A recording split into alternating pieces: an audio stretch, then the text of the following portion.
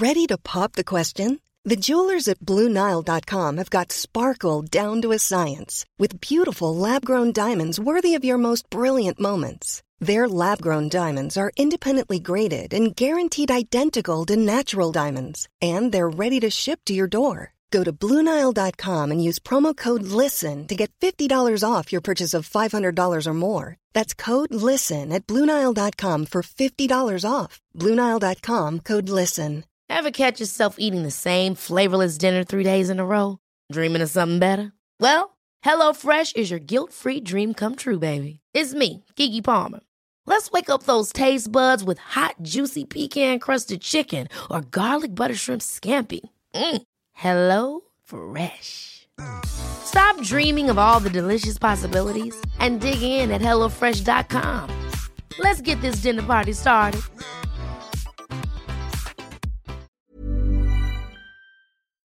The Opinion Line with PJ Coogan on Cork's 96 FM.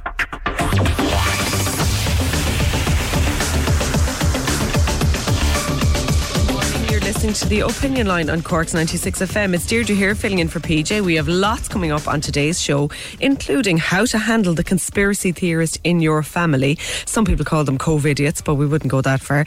What it's really like for a teenager in a psychiatric hospital, and some news on the budget. If you've been following the news this morning, you'll have heard a little bit about that and a little bit about the promised measures.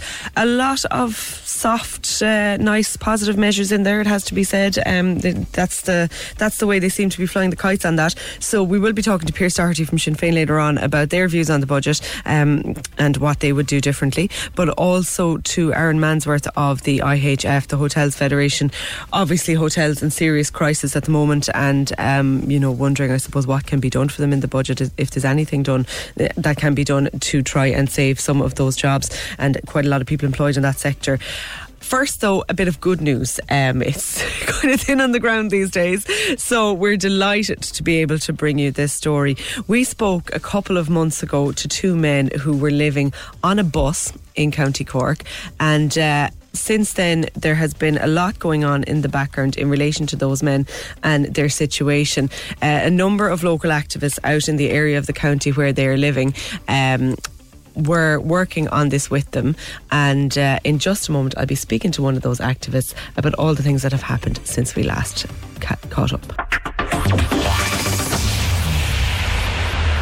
So just to refresh your memories on Patrick and Adrian Walsh, they're the two men who were living in a bus, and here's a little bit of PJ's interview with them.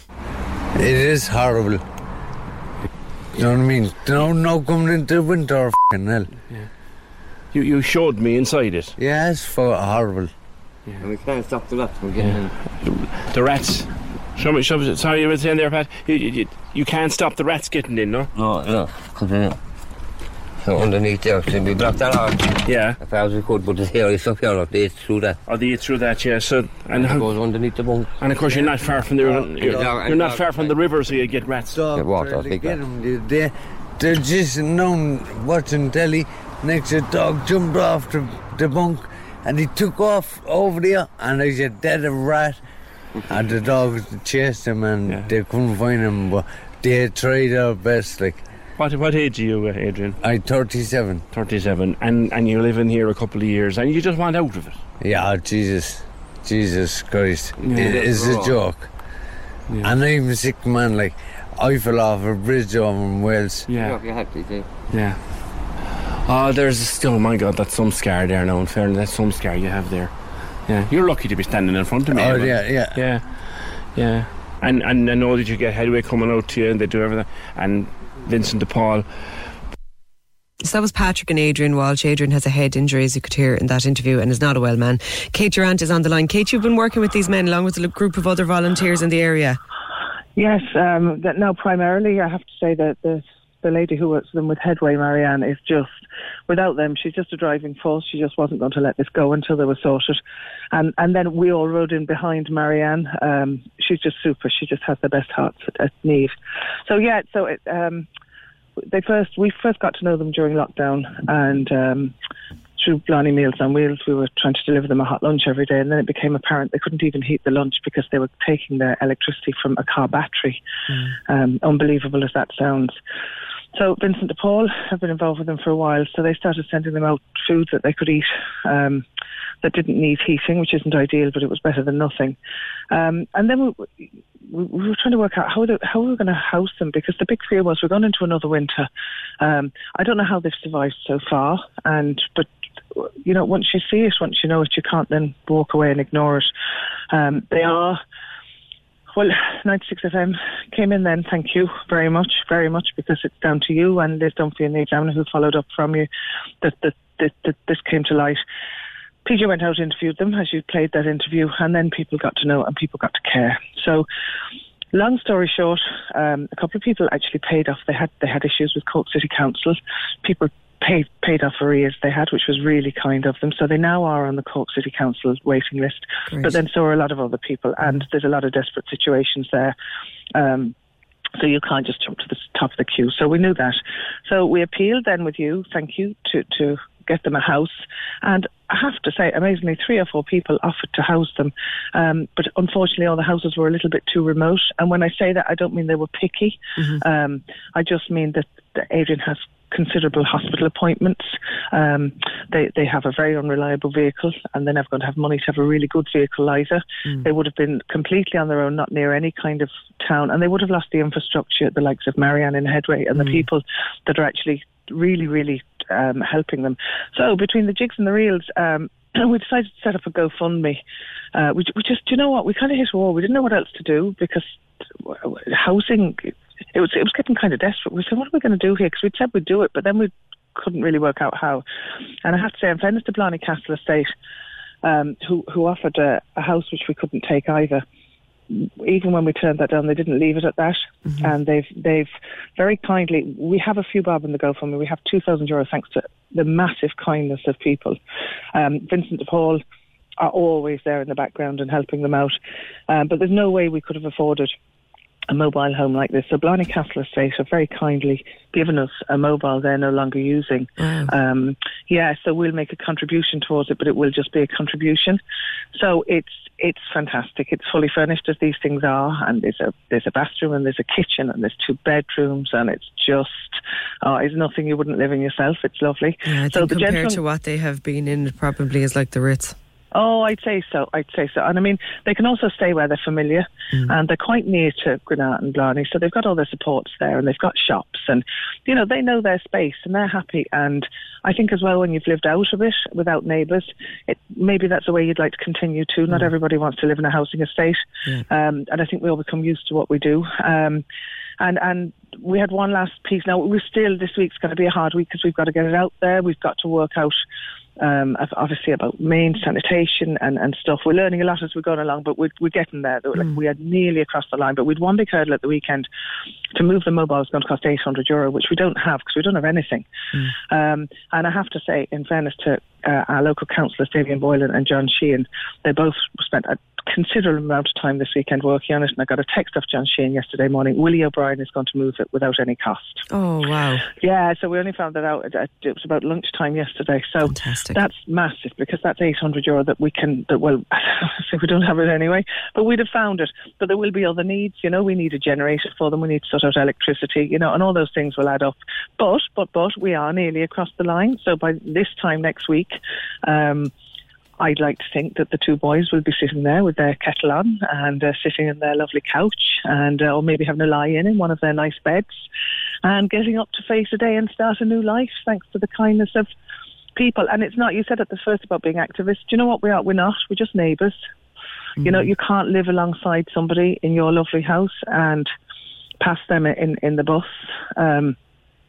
You know, so that's all. It's just neighbours digging out neighbours. It's just how it should be, isn't it? And just to be sure, Kate, that's Willie O'Brien of Willie O'Brien Crane Hire. Yes, yeah. He's got a slogan, and I'm trying to think. Don't risk it, let really O'Brien shift it. That's the one. So so he's shifting it for us. But you know what, Claire? That's not the first time I've heard of the O'Briens coming in to the rescue in a situation something like this. That's not the first time we've got offers from them of this nature. Yeah, so it's brilliant, fair play to them. It's brilliant. Yeah.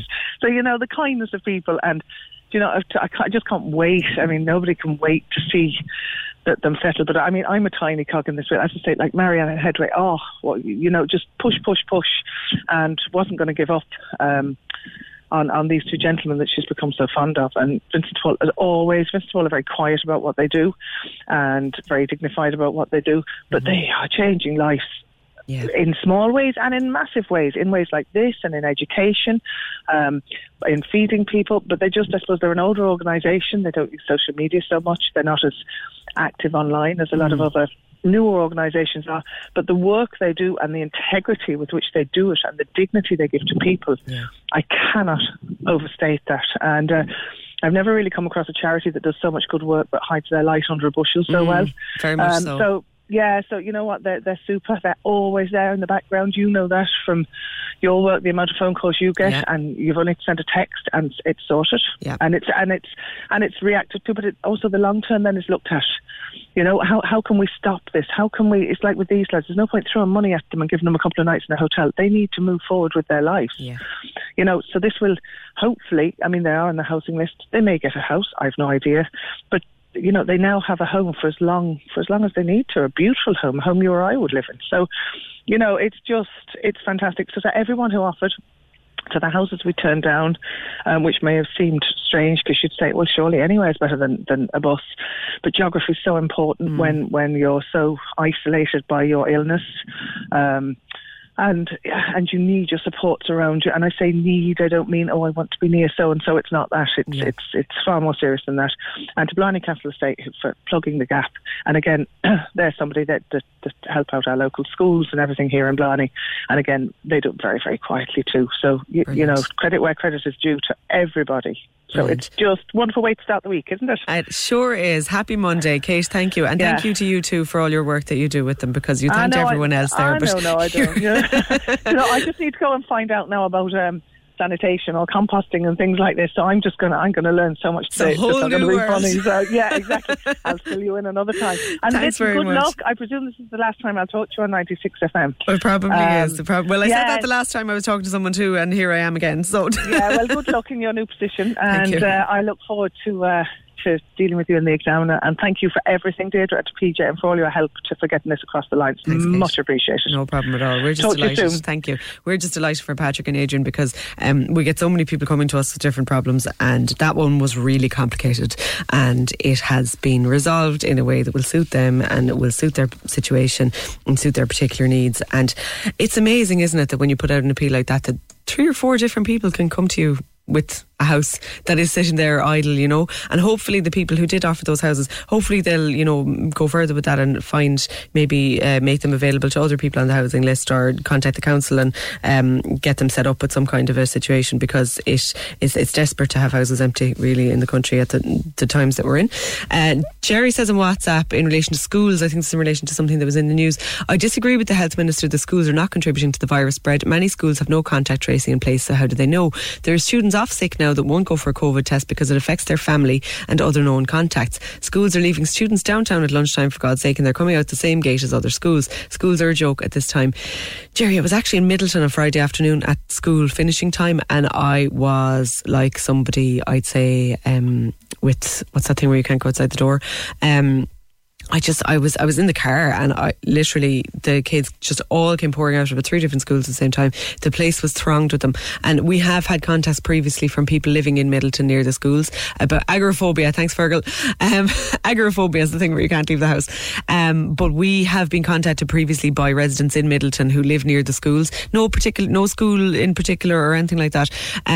And I can see how the concentration of kids along very narrow little streets at one time can be kind of intimidating if there is any, you know, antisocial behaviour or anything like that going on, which there wasn't, by the way, but that's been previous reports. But just the numbers, we're all being told, you know, only talk to 1 person or 2 people or 3 people or whatever, limit your contacts. And then I can see how people are sitting inside their sitting rooms afraid to leave the house when there is a school emptying near them. Now, presumably they all disperse pretty quickly, but I was a bit like, oh God, look at that crowd. And it struck me talking to somebody at the weekend, all of us living through this are never going to be comfortable in a crowd again. Like, things might reopen and everything, but I can't see myself ever probably being comfortable going back into like a big crowded situation, like a concert or a match or something. I don't know if anyone else feels like that. Finn says on WhatsApp in relation to the lads living in the bus, well, I'm sitting here listening to this. I'm so happy for the 2 lads, but Dee, it has let the authorities off the hook. The powers that be should hang their heads in shame. Houses turned down, not from the council but the people who care. Yeah, I suppose, Finn, the council listen to a lot of hard luck stories, and to be fair to the people, you know, doing those jobs, they're hearing every unfortunate situation that is going on, and there's thousands of them. And I suppose they can't pull strings and find niches and find little gaps in things to fix every one of them. So I'm glad that we were able to help fix that one. But yeah, there's certain aspects of this that the council, I suppose not just the council, but the authorities, there is a huge gap. Those two lads, because of the brain injury, they weren't suitable to live in shared accommodation like a shelter, but that means there's nowhere else for them. So, and in order to get on the housing list, to get a house, you have to spend time in the shelter. I think if you're a man anyway, because there's more male shelter spaces. That's as I understand it. But because they couldn't live in the shelter, they couldn't complete step one of the journey to get a house with the council. So there was no other step. There was no way of circumventing that, as far as we could find out. And there must be other people in that situation. So you do kind of wonder, you know, is anyone looking at those situations going, okay, have we a workaround? The authorities, I suppose, officially don't seem to be able to do workarounds. And, you know, maybe that's just the nature of bureaucracy, but I don't know. Speaking of bureaucracy and speaking of regulations, my next guest in just a moment is going to be Dr. Jack Lambert. He's written a very interesting piece about living rather than dying with COVID, and about what he thinks of the regulations, the idea of lockdowns, and his actual suggestions for alternatives. Because there's an awful lot of people saying, oh, we don't want another lockdown, or we do need to lock down, or whatever, but people aren't coming up really with kind of viable alternatives. And I think you'll be interested in what he has to say. Consultant in infectious diseases. Good morning, Jack. Good morning. Tell me, you have suggestions. I thought your piece was really, really interesting that you've written. We'll stick a link to it on our Twitter. You're not in favour of this kind of, I suppose I don't think anyone really is in favour of what we saw last week, which was just chaos and rumour and innuendo. You mention in your piece particularly this idea of the 2-week midterm, which it seems nobody at any official level proposed. That seems to be just one person throwaway comment at Cabinet, and that led the news agenda for 2 days last week. So it's fair to say the communication hasn't been very good, but you have kind of very concrete ideas for what we should be doing in order to kind of live long term with this virus. From your suggestions, Jack, I'm guessing that you don't anticipate a vaccine coming anytime soon. No, I really don't, you know, and I think we've had announcements from our government that we'll have a vaccine by February and we'll give it to people, but the vaccine's it doesn't look like the vaccine's there. Number one, the vaccine may never work. We just have this in phase 3 trials. We're waiting to see what the results are. And of course, people are beginning to plan contingency plans, but I wouldn't hold my breath and wait for that. We're praying, but don't hold your breath. I think we have to look at other options. Okay. So in terms of your suggestions then, your first suggestion is strong and decisive leadership. I think most people would agree that since the government changed, we just haven't seen that. There seem to be too many people talking, and all of them on a different level completely. Yeah, no, and I would agree with that. We really need a day-to-day concerted effort. You know, we can't have a leak that this is going to be announced tomorrow and then have the government saying, no, we're not going to do that, or we're going to keep the schools out for another week. There's so much misinformation out there. We need kind of a daily communication coming out, you know, to give reassurance to the public that, you know, that our government is on track. Our government is trying to proactively engage, you know, the Irish population, you know, not scolding them, you're doing the wrong things, you know, the young offenders are having house parties. You know, we have to kind of really proactively put a plan together. Look at CNN every day. They have a picture of a mask. You know, this is not a political statement. You know, a mask works. You know, use it. You know, and then we've got, and then CNN this morning, you know, the only publicity the island gets is the protest this weekend of the mask people. Yeah. It's all over the world. You know, I mean, we need positive press, and we need it to be orchestrated by our government and by our media. You know, there's a joint responsibility there. Well, I suppose the media would say it's our job to report what's going on, not necessarily what we'd like to be going on. Yeah, and some media does that, and some media spins, you know. So I think we all kind of have to look at what we're doing right, and we have to look at what we can do better. In terms of your second point, Jack, the idea of following this plan with a measured response, you're talking about kind of local measures again, rather than seeing this blanket move to level 3 that we had last week. That's what we agreed to. And then, like I said, using an example, Waterford has followed all the rules. They've got low-level infection, and they were rewarded by being moved up to level 3.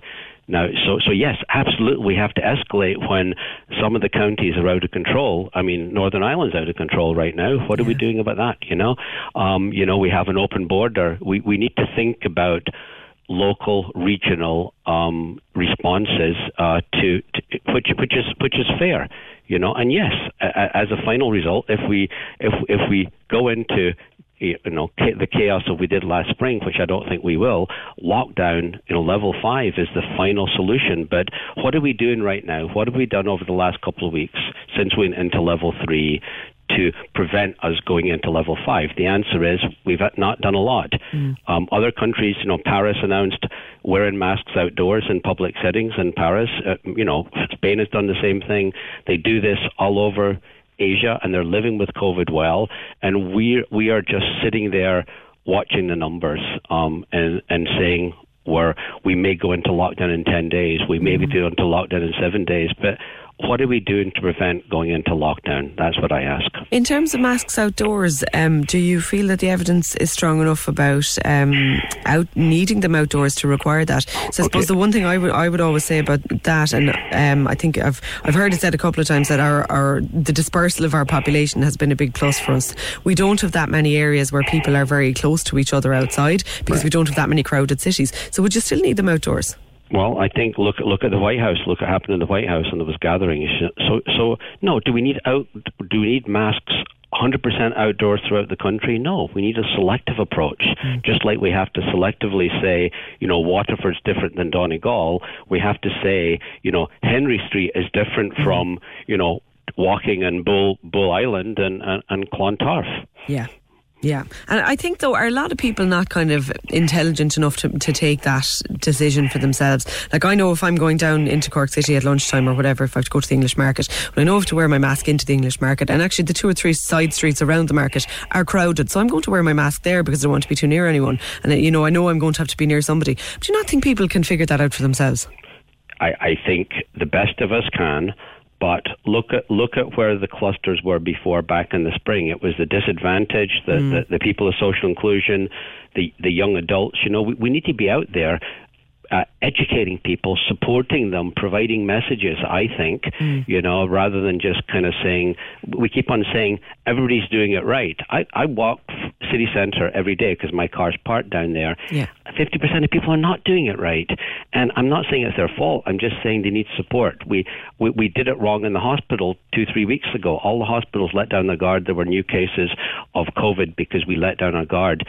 Everybody's running around now, educating, supporting each other. Everybody's doing it right now. We need to do this, have the same kind of response in the community as we have in the hospitals and healthcare settings. Okay. We discussed the media already, so that was your third point, but we discussed that. In terms, and we've discussed masks as well, we're getting through your points. I just think that the way you have it laid out is very interesting. The COVID support teams, this one I thought was a really good idea. I've been in loads of businesses where I'm looking around going, that doesn't look like 2 metres to me, or, they don't seem to have really understood the point of the hand sanitizer because it's after you've touched a load of things. Do you think that somebody, say the environmental health officer, for example, or somebody like that, should be going around checking their COVID preparations? I think we do. Yeah, absolutely. If we want to do it right, you can't just send a glossy brochure to a builder and say you're the COVID officer, do it all right, and then they're wearing visors but not masks. They're going to coffee rooms and not wearing the masks in the coffee rooms. I mean, yes, mistakes have been made every single day in every community setting because of a lack of really detailed direction like we have in the hospital. So I think that's where a lot of the cases of ongoing community transmission are occurring right now. And I think, rather than saying lockdown, I think we have to say, let's redouble our efforts to do it right. And this is just one suggestion, having more support and inspections and education and training in the community, hands-on training by people who are trained by the government to perform that function. Yeah. So, I mean, your idea there is saying people who are sitting at home earning COVID payments, and obviously most of them don't want to be sitting at home, is retrain them. I mean, that wouldn't actually take a huge amount of training. That a few weeks of a course would probably do that, would it? I'll run a course, sure. Yeah. I mean, there's lots of people, lots of my colleagues are willing to do this, but we have to be asked to do it, or we have to be given the opportunity to do it. Okay, that's a great idea. And the travel industry, like we're hearing from the likes of Michael O'Leary, obviously, and hearing from people in the travel industry that obviously the industry is absolutely on its knees. I mean, from the very beginning of this, I remember having this conversation with somebody about airlines, and they're saying, when we can fly again. And I kind of said, well, when we can fly again, it's going to cost about 10 times what it did cost, because half the airlines are going to be gone. And it is looking like that, isn't it? It absolutely is, and I think actually in May was an opportunity for us to work with the airlines, work with the travel tourist industry to safely kind of restart that economy. And we just basically says, we're an island, we're going to be New Zealand. We need different rules than the rest of the world, different red zones, different blue, lists. And I think we lost that opportunity. And here we are in October. What preparedness do we have at the airports? Very little. At the airports at this point, is it still kind of hand sanitizer and, wear your mask? Is that it? And then when you return, you're given a piece of paper, fill it out, and do your best. And a third of people are getting a phone call from the government. I mean, that's totally different than other countries that are doing it right. Other countries, even middle income, low income countries in the Caribbean have COVID testing at the airports, point of entry, and a really robust plan. We don't have that. Why? Do you think it's all down to resources, or is it an attitude? I don't think it's down to resources. Who's in charge? Who's taking leadership? Who's given direction on this? I've suggested it now, but we've been suggesting it since May, June, July, August, September, October. It's not happening. In terms of adding in the number of tests to the system that would require, we know that there's a shortage of lab consultants and of people actually doing, lab technicians rather, and people actually doing the work in the background for those tests. A lot of the problem isn't the testing centres, but is actually getting them put through. Would that not be too much of a burden on the system to add in that number of tests for people who may or may not have it? Well, it's a matter of, where are you going to put your money? We're losing money every day. So yes, there are ways of doing it. There are new testing modalities that would make it user friendly. So yes, we should explore that. We shouldn't just say we can't do it because we're overburdened. In terms then of you were talking about kind of people to tell businesses and organisations that where they're going wrong. Your other idea was COVID SWAT teams. Yeah. Absolutely, we do have. There's a group called Safety Net, and they have a mobile health van, and they go out around the country right now, and they have testing on their machine, on their actually vehicle, and you get a result quickly. You can intervene, you can contact trace. It's being used. They're a charity. They're not an HSE government organisation. I think we should have 3 or 4 of those. The ambulance service, have Safety Net train them up, do it properly, attack the clusters. Don't just wait for the numbers to rise. And there are clusters occurring all over the place, and there's too long a delay. If you delay a cluster, then the numbers double, triple, quadruple, and that causes the increase in the numbers. I'm looking at a way to keep the numbers down, not just watch the numbers and react by lockdown when the numbers go too high. Yeah, the test and trace thing, we've had a lot of people contact us about that, particularly in relation to schools. We spoke to an SNA on, I think, Thursday, who was pointing out that if you're an SNA of a child who tests positive, you're not considered a close contact. I mean, an SNA is over the child's shoulder for most of the day. There's nobody closer to them. Right, absolutely. I think we need to have really rapid responses to continue, to work. Some of my staff members have kids who get out of school. It takes 24 hours to get a hold of GP. It takes 2 or 3 days to get the results back. The result is negative, but the whole family is in quarantine for 5 days, and essential healthcare workers can't come to work. Yeah, and that's going to be an increasing problem, obviously, with the numbers going up again. You mentioned as well the publicans and hoteliers. I was, full disclosure, I was on a hotel break myself at the weekend at Cork Cation for the night, and speaking to the people working in the hotel, wearing masks and all the rest of it. They've pivoted now so many times. They must be on their 5th or 6th pivot of, so they've decided we can only do this, right? Let's figure that out. Let's market it. Let's push it out. Let's advertise it. That all costs money. And then a week later, it all changes. challenges. I suppose, like you said about the travel industry, there just doesn't seem to be anyone directing that, does there? No, there isn't. It's a DIY job, and I go into these hotels and these facilities and even gyms. Some of them are doing them great, but they've done it by themselves, and some of them are doing it poorly. And I think that's where the problem is. But we have to encourage those who are doing it right, and support them and educate those who are doing it wrong.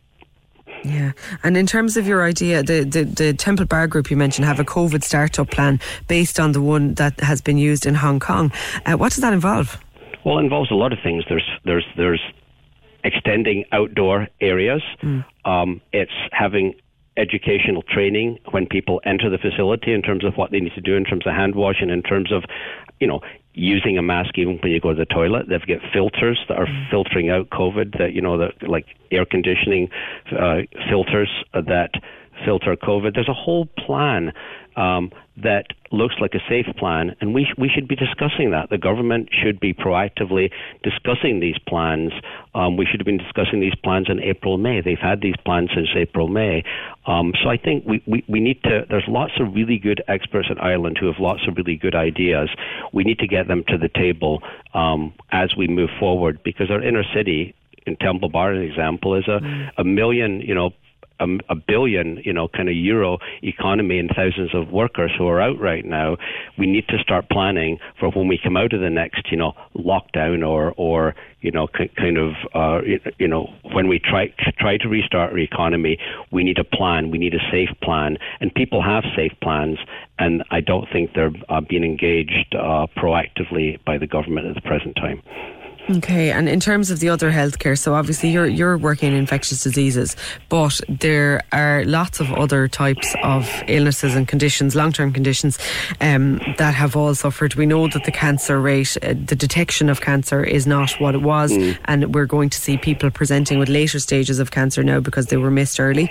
Have a lot of those health services not resumed at this stage? No, they haven't resumed adequately, and I use SDIs as an example as well. SDIs have not resumed. It's hard to get an SDI appointment, and some of the SDI services have been frozen, and the staff have been relocated to COVID preparedness in the community. We need to have a backup plan for COVID preparedness and cross-train these staff, but it's like having an Army Reserve. You don't put the Army Reserve sitting at home waiting for the next war. You actually have them training to be prepared and have them do their day job as well. So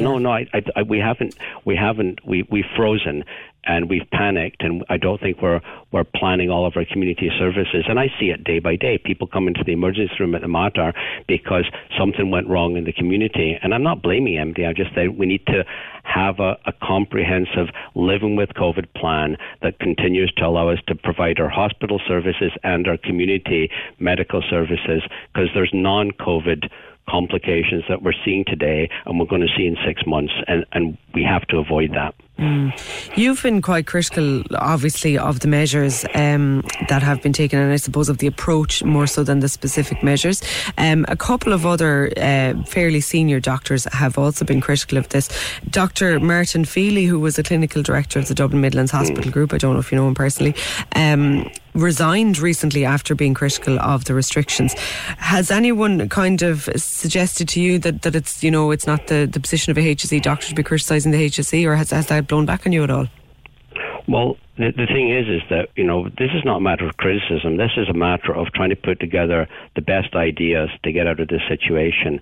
And yes, we've done things wrong, but I'm more concerned about proactively what can we do right.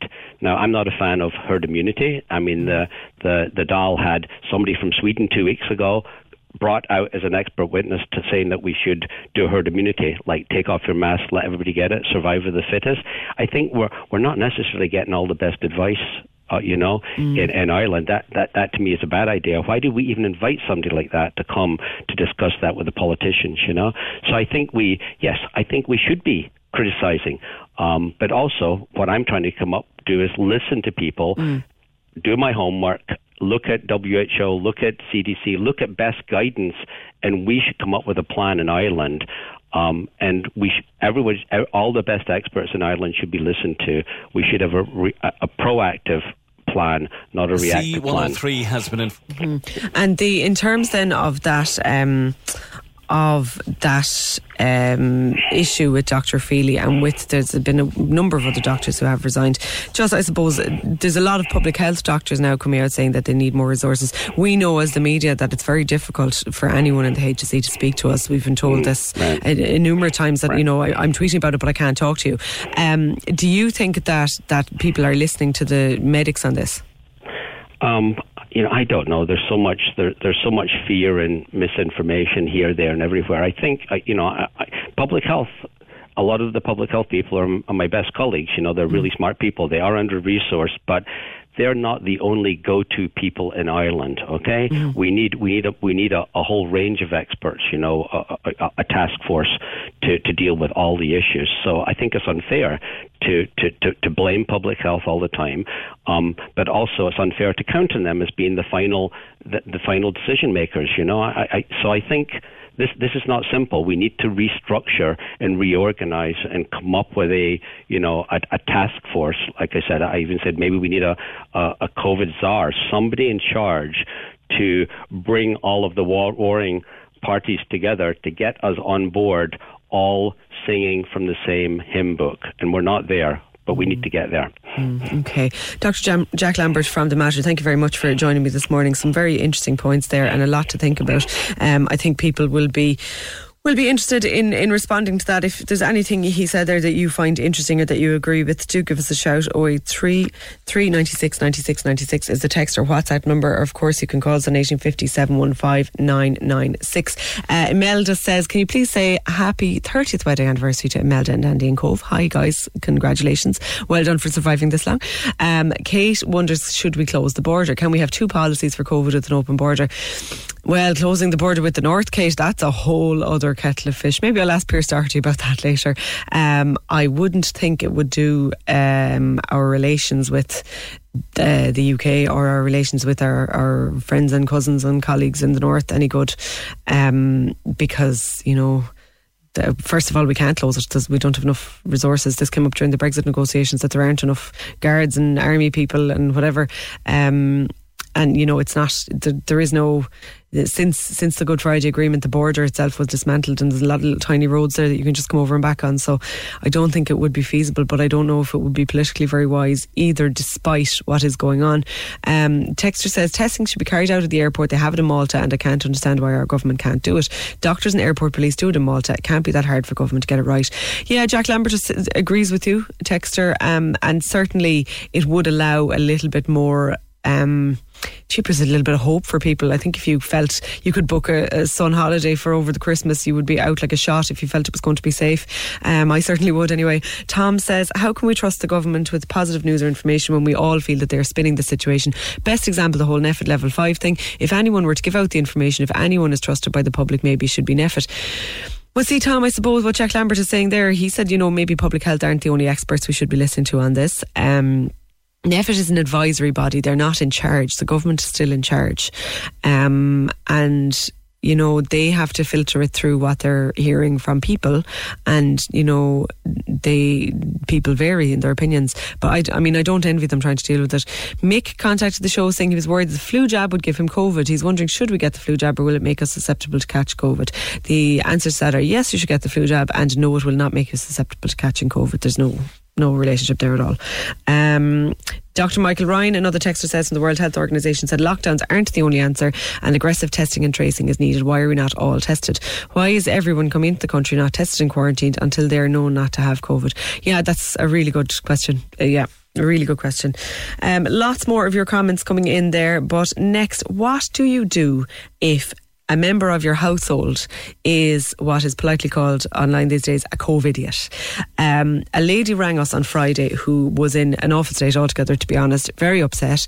She's a son in his 20s who is out a number of nights a week and she's afraid he's going to walk back into the house someday carrying COVID. He's in college but he's living at home because the college wouldn't let him back for the term. That's pretty standard, it's happening everywhere. And But what is not standard is that his college friends are visiting from all over the country and they're just going partying and staying in each other's houses. They have another child in college who stays up in her college accommodation and is following the rules, but they have a third child at home with them and going to school. So this is two parents. They're not elderly. They're in their kind of 50s and 60s, but one of them has an underlying condition. They have a younger sibling in the house who's in school, so obviously there's a level of risk attached to that. But the mother had to give up her part-time job because she was working with old people, and she couldn't truthfully say she was following the rules and safe because she doesn't know what the son is up to. She has told him to move out and he won't go. He has a free ride here. She says you can't talk to him. He thinks it's all a big conspiracy. We are dealing with a person that just does not believe in it. He brought a friend from Dublin, brought him into the house. I hate to be rude, she told me, but I told him to leave, and the two of them just laughed at me. It's just a nightmare and I wish he was gone away to college.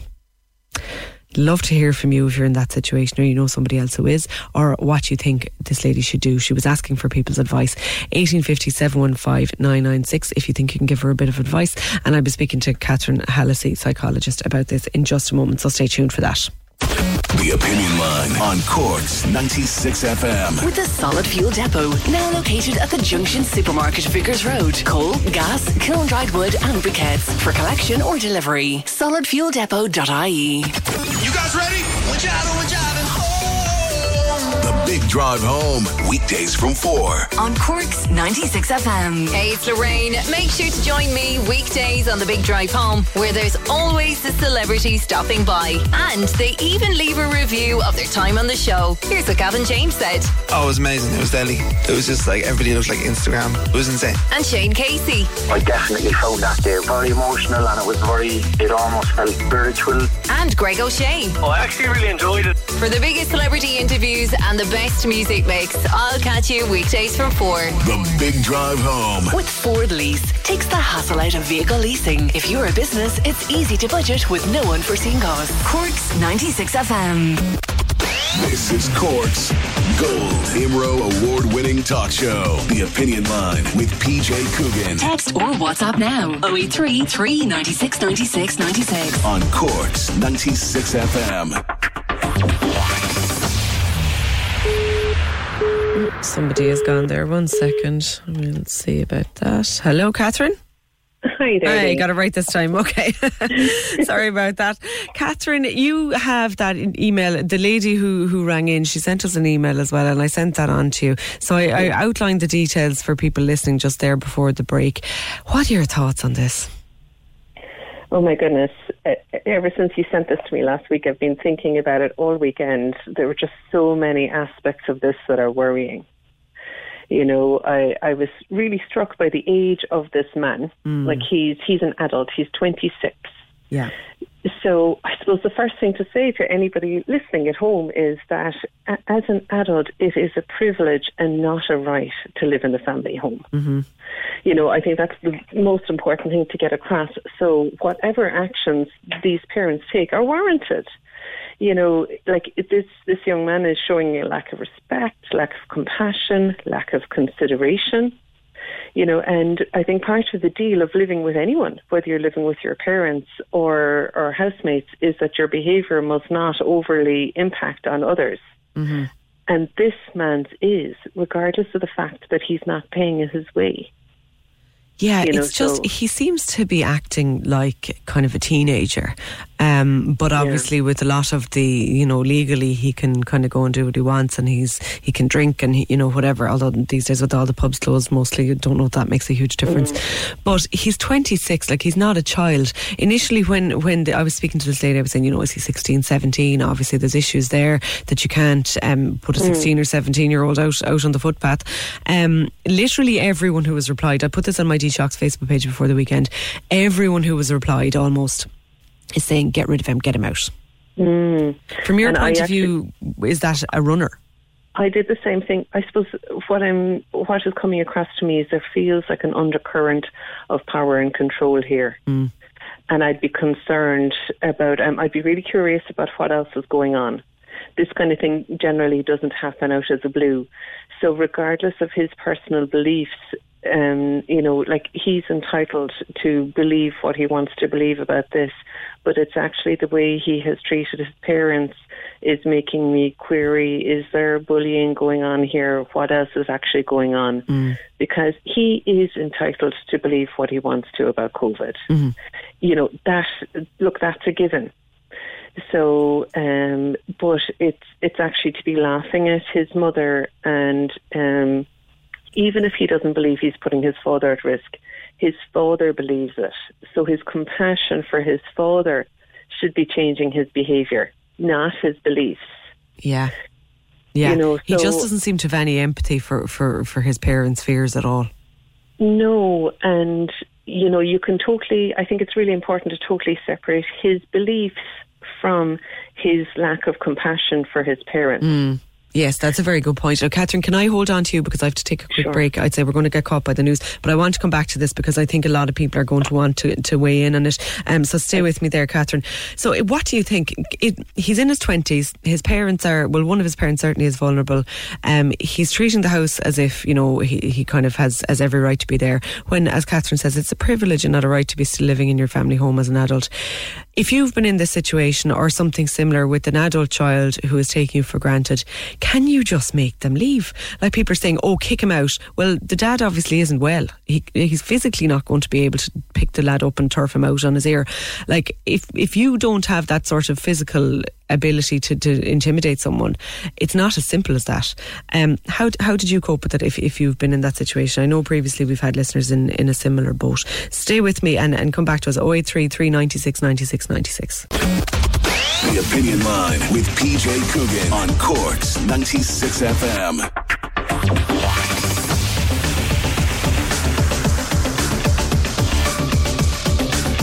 And if you haven't been listening in our first hour, it's Deirdre here with you for today's Opinion Line. I've been speaking to Catherine Hallisey, who's a psychologist specialising in children and family relationships, and we've been talking about a call we received last week from a lady who was at her wit's end. Her son in his 20s doesn't believe in coronavirus. That's fine, that's his own business, except for that he's living in the home with his parents and with a sibling, and one of his parents is medically vulnerable. The other has had to give up her part-time job with older people because of his activities outside of the home.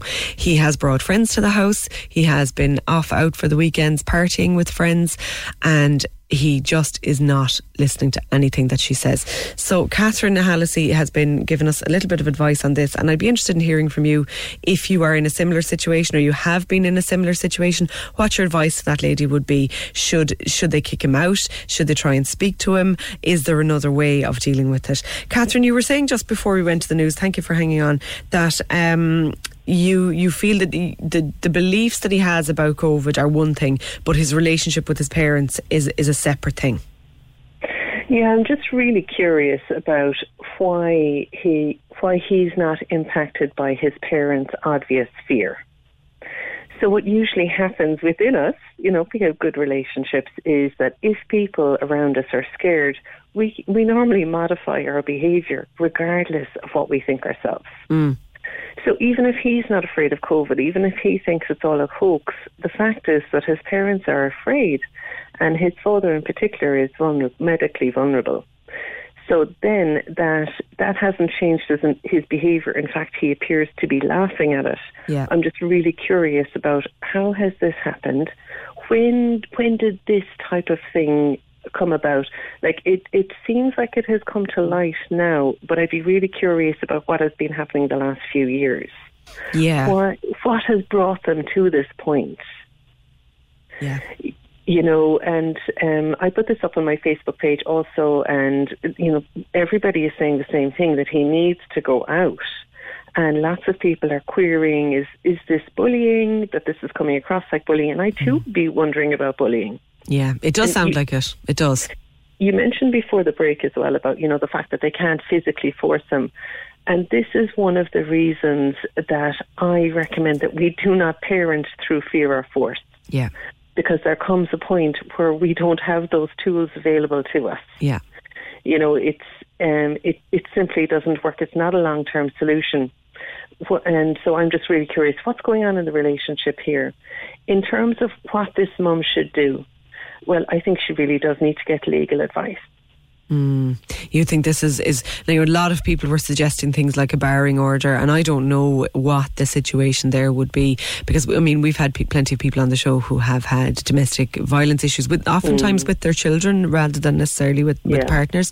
So this, if she had rang in with this story in non-COVID times and it was that he was actually being physically hurtful or threatening them or anything like that, I would have said go to the guards, get a barring order. But having said that, I know that we've had people who have told us they've got a barring order and it doesn't do anything. Yeah, so that's why I think she really needs to get legal advice to see what is the procedure with regards to changing the lock. Now, this is kind of my crisis management. So I'm always thinking about, okay, what's the crisis management stuff? And then what's the longer term stuff? So I'll talk about crisis management first. So I think there were a number of options available. You know, people are saying pack up his stuff and put it out. You know, but again, these are very, very big acts. And it already feels like he is dominating the home. Yeah, it does. Very much so. You know, so this family needs to minimise risk. In addition to protecting, hopefully, a future relationship with their child, their adult child. So I think they need to get legal advice as what's the position with changing locks, who else can support them in this, and you know, to see. So that's one part of it. The second part, I think, seeing how this has come about in his thinking. You know, polarisation is really, really dominating our culture right now. We're seeing it right across the world. And the tendency, when we have polarised views, you know, COVID is a perfect example. You know, people are either in one camp or the other. And it's very, very hard to understand one another's viewpoints. Yeah. You know, so I would highly recommend that everybody watch The Social Dilemma to see how polarisation of viewpoints can come about. And when a loved one has these views that you can't abide by or even that you abhor, what usually happens is that we give in to our desire to either mock the views or really, really contradict them. But we know from psychological studies that this actually is really counterproductive. Okay. So, you know, the first step is definitely don't mock. You know, presenting facts doesn't actually work, even though we really think, if I just give the right facts, my loved one will be able to see sense. But what actually happens is they're pushed further and further and further away. What is really helpful is actually to steer conversations towards shared experiences, positive shared experiences, positive memories, and actually take a relational approach when your loved one has these kinds of views, really trying to find that common ground. It will help you, but it will also help them. You know, we're more than just our beliefs on one thing. Okay, it's a global pandemic, but we're still more than our beliefs on that. I suppose we've a lot of, I suppose every society has a lot of experience of these kind of beliefs tearing a family apart to greater or lesser degrees. Lots of people will know that their grandparents or whoever fell out over the Civil War. But in more recent times, I suppose, if you go back to particularly the repeal referendum, there were real divisions within families about that. And I remember talking to people, you know, young women, say my age, who were personally very hurt and upset that their families were voting no, because they felt that, you know, it was almost a direct contradiction of their own kind of situation in life and their own position. And with something like this, you know, you're saying it's very interesting that you say that facts don't work. So no matter, you can't rationalise somebody out of this, can you not? Not really. You know, something that you can do is having gentle private dialogue. So you see a lot of this stuff blowing up on social media between friends, between family members, and that's giving into our own temptations. So if you have had any inflammatory conversations online, delete them and just try and have some gentle private conversations where you're encouraging doubts but not arguing facts. Because even all of us, you know, even if we really believe something, we can still have some doubts. So what we're trying to do is just open up a little bit of space. Now, I know I've kind of gone into the general here, but I think for these parents, obviously, they want their son in their lives, and they want him in their lives in a healthy way. So there's a lot of stuff here around boundaries. I felt a sense of fear coming across in the email. Yeah. You know, so that's something that really needs to be addressed. So who else can support this family? Can they get legal advice? And really, at 26, he needs to be gone from the house. I don't think it works having adult children in the house. Of course, there are some exceptions, but for most people, it isn't healthy. And, you know, you've got all sorts of power and control and rights and responsibilities and all those kinds of things.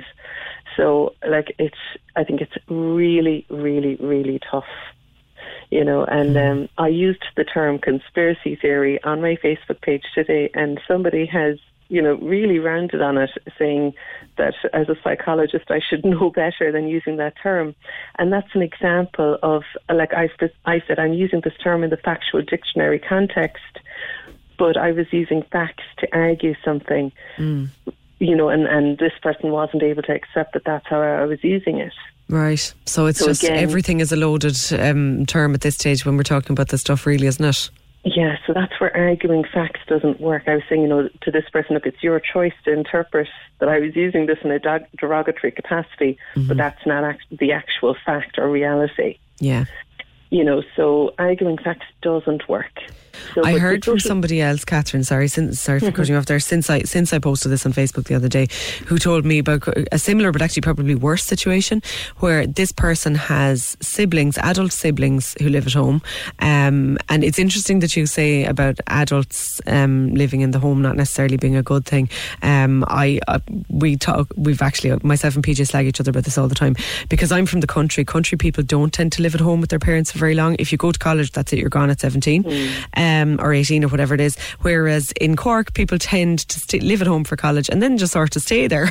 Seems to me anyway. So there seems to be a bit of a cultural difference there, and I do often wonder, like I've lived at home with my parents from time to time for defined periods over a summer while I was waiting for a new house or something like that, and we've always all found it very difficult, even though we get on great. But going back to this lady who contacted me, she told me she has adult siblings living at home who are living home with very elderly parents now at this stage. It's a large family, and these two siblings are very much to the fore of, say, the protests and the anti-mask end of things, and it's a dreadful situation. The rest of the family are all torn apart about it. Everybody is very worried about the parents and about what they might be bringing home, except for them, and the parents will not discuss it. You know, it's really, really challenging, and we need to even examine our language. Like, the term anti-masker is really polarising. So I think we all have responsibility to think about our language, and that we don't use expressions or words that actually push people further down a rabbit hole. Yeah. Again, so keep trying to bring it back to shared experiences, shared values. So like the shared value is keeping their parents safe, protecting their parents, and say, look, how can we do it? And psychological safety is actually one of those things. And saying, look, you know, I know you don't believe in this stuff, but mum and dad do. And what that does then is they're afraid, and I don't want them to live in fear. Look, how can we make this work? Yeah. So you're shifting away from using facts and argument and finding common ground. You know, so how can we come together on this? And say, look, it's okay that you believe that, and it's okay that I believe something different. But our common goal is protecting mum and dad. Yeah. You know, so really just try and dial down the emotional reactivity. You know, like, this kind of stuff drives us all mad on both sides. You know, so I think there are so many families, and I had actually forgotten the polarisation during the repeal time as well, you know, and when any of us who have friends in the States can see it happening as well over there. Like, polarisation is really, really dominating our culture right now, and we just need to keep bringing it back to common ground, focusing on relationships. Yeah.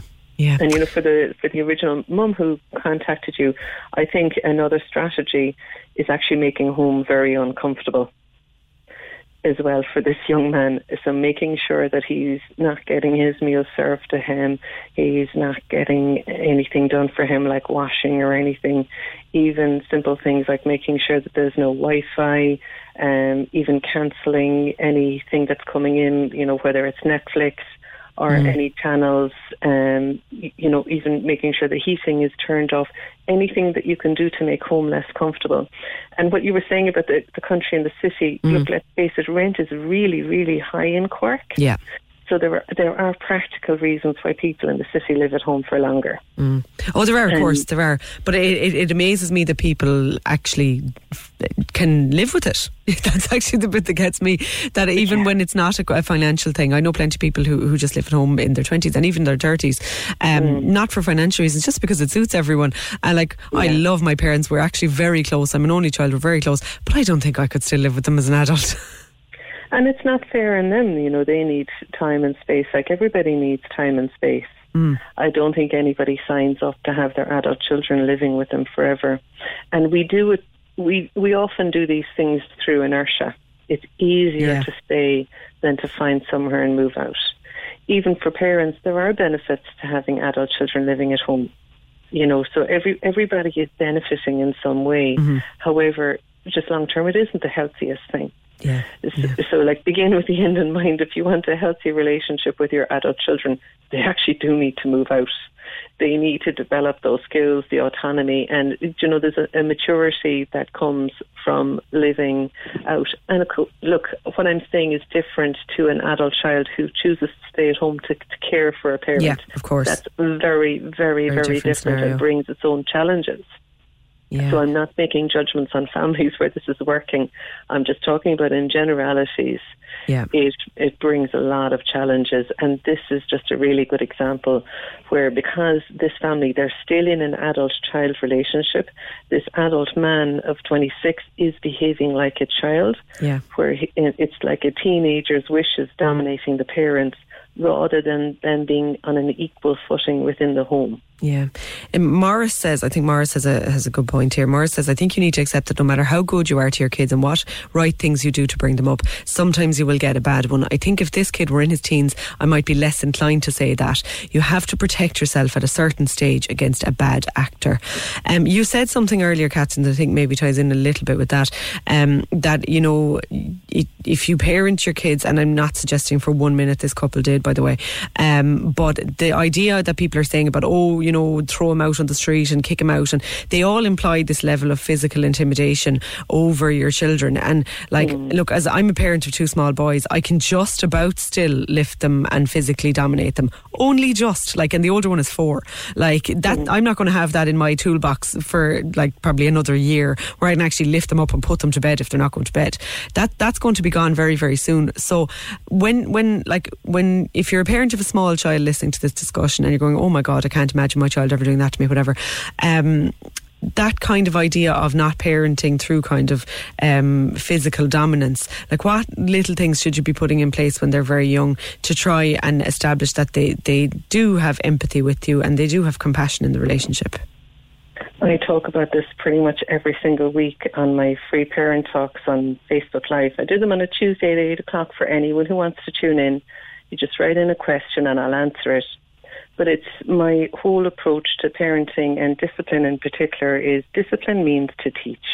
It doesn't mean to punish. It means to actually teach, to identify what's going on here that a child is acting in this way. So it's high structure, high nurture approach. So connection and relationship is always your first port of call. It's why I'm talking about the shared experiences and memories. You're going with relationship first, and then you're thinking, okay, my child is showing me with their words or their behaviour that they're not able to do this right now. How can I support them to develop these skills? And I'm actually doing a masterclass on effective discipline tonight inside my parenting membership, specifically on this, because it comes up all of the time.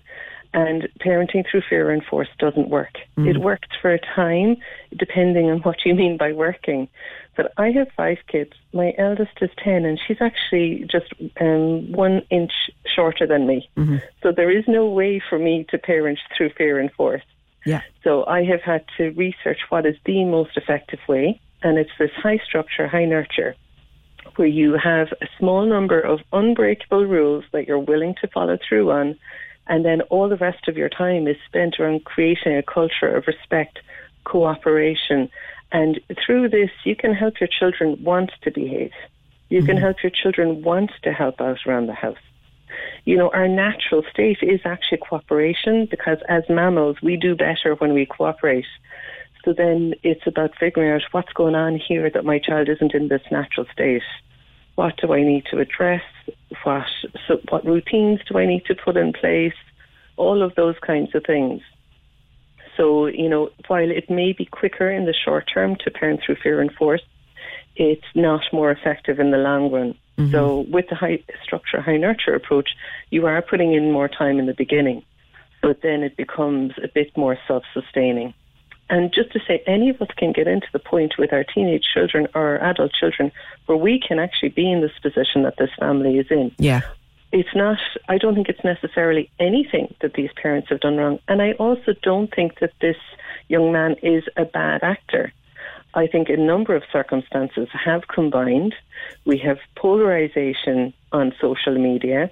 Watch The Social Dilemma. Anybody who thinks this won't come to your door, watch The Social Dilemma and see how this can happen. You know, and you know, some people on my own Facebook page were really taking a very compassionate approach to this, saying what has gone on for this young man that has brought him to this point. Yeah. You know, what is it? Is he that he's not able to face what's going on in our world? And lots of people aren't. And then he has chosen to go down this rabbit hole of laughing, you know, whether it's a defense mechanism or whatever. Is this his way of coping? What other skills does he need? You know, so I think there's a lot of complexity to this that we don't know. Yeah, absolutely. Thanks a million, Catherine. And Tuesday at 8 on your Facebook page, Catherine Hallisey, psychologist, for any more tips on that, because I think there will be a lot of people listening at home who can relate to on some level to this. We have had calls of this nature and of much more distressing nature actually over the years, of, you know, physical abuse by children and of children. Ready to pop the question? The jewelers at BlueNile.com have got sparkle down to a science with beautiful lab-grown diamonds worthy of your most brilliant moments. Their lab-grown diamonds are independently graded and guaranteed identical to natural diamonds, and they're ready to ship to your door. Go to BlueNile.com and use promo code LISTEN to get $50 off your purchase of $500 or more. That's code LISTEN at BlueNile.com for $50 off. BlueNile.com, code LISTEN. Ryan Reynolds here from Mint Mobile. With the price of just about everything going up during inflation, we thought we'd bring our prices down. So to help us, we brought in a reverse auctioneer, which is apparently a thing. Mint Mobile Unlimited Premium Wireless. How to get 30, 30, how to get 30, how to get 20, 20, 20, how to get 20, 20, how to get 15, 15, 15, 15, just $15 a month? Sold! Give it a try at mintmobile.com/switch. $45 up front for 3 months plus taxes and fees. Promo rate for new customers for limited time. Unlimited more than 40 gigabytes per month. Slows full terms at mintmobile.com. Hold up. What was that? Boring. No flavor. That was as bad as those leftovers you ate all week. Keke Palmer here. And it's time to say hello to something fresh and guilt-free. Hello Fresh. Jazz up dinner with pecan-crusted chicken or garlic butter shrimp scampi. Now that's music to my mouth. Hello Fresh. Let's get this dinner party started. Discover all the delicious possibilities at HelloFresh.com. And just ruling the roost, teenagers particularly. But Catherine reckons legal advice and the advice of people suggesting maybe things like a barring order obviously might be the way to go, and that's a really sad place to be. To the lady who called, I'd love to hear back from you if you're listening, what you think about that. You can text in or you can give a ring to the lads, to Fergal and Docker in the back room today, 1850 715 996, if you do want to call back and let us know how all of this is sounding to you. Sonia's on the line about this. Sonia says she has been in a similar position to this. She wants to solve the problem that she's in. She doesn't want to lose her relationship with her son, and Sonia has some advice and some suggestions as well. If you do too, 1850 715 996. Opinion Line on Cork's 96 FM. With the indoor self-service laundrette now at the Junction Supermarket, Vickers Road. Every day washing and drying done within an hour. Selfservicelaundry.ie. Weekdays, 6 to 9 a.m. On Cork's 96 FM. Girlfriend and boyfriend. Girlfriend has said to boyfriend previously, what would you like for your birthday? And he said he wanted a PlayStation 5. The day has arrived. He walks into the kitchen, sits at the table where the PlayStation 5 is wrapped in paper. His palms are sweaty, knees weak, arms are heavy. The whole family are gathered around the table. Everyone's got phones out. He rips them open. So the PlayStation 3 and the PlayStation 2. Set a tape together. Casey and Ross in the morning with Noel DC Cars Blackpool, celebrating the arrival of the new Skoda Octavia. Book your test drive now at noeldc.com. Exclusively Skoda in Cork City. Cork's 96 FM. This is Cork's Gold IMRO award-winning talk show, The Opinion Line with PJ Coogan. Text or WhatsApp now 083 396 96 96 on Cork's 96 FM. Sonia, good morning. Hello. How are you doing? What are your thoughts on this one? Well, I kind of feel that any parent loves their kids, no matter what they've done. And throwing your child out, like a lot of people were talking about. I mean, we've all come close to it, those of us with adult children. We took in a friend of my daughter's at one point who was thrown out by her family, and that taught me a lot. I just feel that it would create more aggro, more stress. I mean, if the dad's not well, the last thing he needs is more stress. Yeah. And I also feel that, I mean, I have been in the situation, not as serious at all, but where my kids have driven me to distraction, but it's been more about my own personal feelings. You kind of, you'll have arguments with your kids as they're growing up, and then it kind of turns into something else, But eventually, through love and I don't know, through normality, things sort themselves out. Yeah. But if you chuck a child out, you're cutting that line off. Yeah. There's no coming back from that, really, is what you're saying. No. Yeah, that was kind of my feeling on it as well. Like, so you've kind of been in, not quite in this situation. Obviously, COVID wasn't the root of it. But, I mean, I know there are a lot of people who have had, you know, young people who are maybe taking drugs or who are out all night and all that kind of stuff, and that it causes a lot of hassle in the family home. And I don't know what your own situation was, but do you think, was it just kind of keeping talking open, or did you have to kind of put the foot down at any point? Well, yeah, my kids have been great, I have to say that. In our situation was more that I was going through a divorce and wasn't coping myself. Yeah. And the kids were having to cope with that as well, you know. Yeah, and that's very difficult. So everybody's behaviour was less than pleasant. But we got through it by keeping avenues open, I guess. I mean, I have a close relationship, I would like to say. They may not agree. But with my kids now, I still have one of them living at home. Yeah. The older one, who's 24. And the younger one moved out in the right sort of way, you know. Yeah. And he's living his life, but he comes back. And, you know, both kids come back when they've a problem. But if I were to say something or give my opinion, it won't be right, even now. Yeah. Yeah, and I think... So pushing an opinion doesn't work. Yeah. Yeah, as you say, you said in your message, nobody listens to their mum. That is exactly. True. That's very true.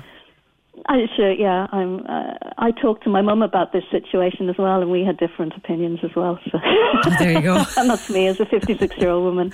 Yeah, and I'm the same with mine. You know, we get on great, but black could be white, and one of us would be on one side, and the other would be on the other side. But it comes down to, like, as we're adults, we learn to respect, I suppose, or let things go. But as your kid is growing up in your house as well, I don't know, things. Catherine said something, she used the word inertia, and I think that's a very common thing as well. You kind of, I don't know, it's really hard as a parent to realise your kids have grown up too, and it's very hard for the kids to try and grow up and be adults when they are still living in their childhood situation. Absolutely, that's very true. One of the things actually that the lady mentioned in her call, which I thought was really revealing, was she said, the worst thing was that the government said at the beginning, you know, the kids wouldn't get it. And I kind of had to remind her, he's not a kid. He's not a kid, exactly. You know, and young adults do get, now kids and teenagers and young adults do get it to varying degrees, but we have seen certainly in recent weeks that young fella in Dublin, was he 19, and he was hospitalised and had to relearn to walk and everything, with no previous issues. So young adults certainly do get it. But yeah, I thought it was really revealing though. She was still treating him like a kid, and he's obviously not a kid. Sonia, thanks for the call, and I hope things continue to go well for you. Siobhan is on the line about this as well. Hi, Siobhan. Hi, Deirdre. How are you? I'm not too bad. You were thinking about this one as well.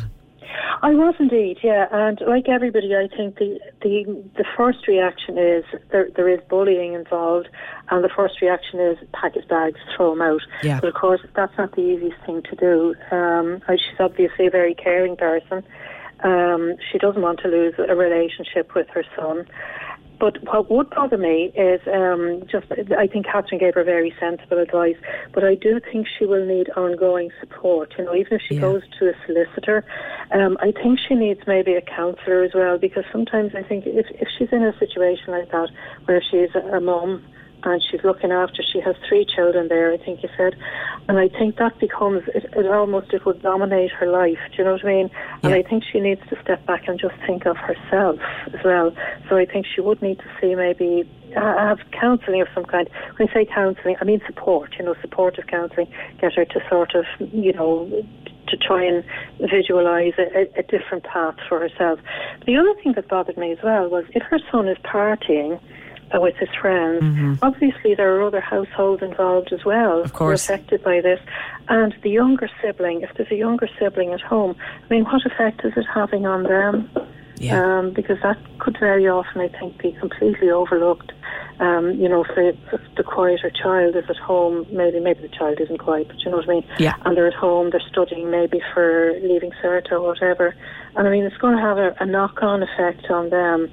Again, as Catherine said, it doesn't mean that it's bad parenting or anything like that. It's just a situation that has arisen. But they also, I think, they really need to look at the dynamic. You know, what exactly happened here, or how, you know, how come he's ended up in such a dominant position, or he's dominating the whole household. But I would worry about herself. I think she just needs a lot of support there just to get her head around it. She's probably not the only lady in the place, or a parent of any kind, or maybe even children may even have it if they have, you know, say adult relatives living with them. You just don't know. You know, I think there are a lot of people out there who are affected, and I don't know whether there is an organisation or even how they go about accessing it. I think this is a whole new dynamic that we're all looking at now, you know. Yeah, Siobhan, some really sensible points there. Thank you for that. Very, very good point about the lady needing support. And she's actually texted us back in.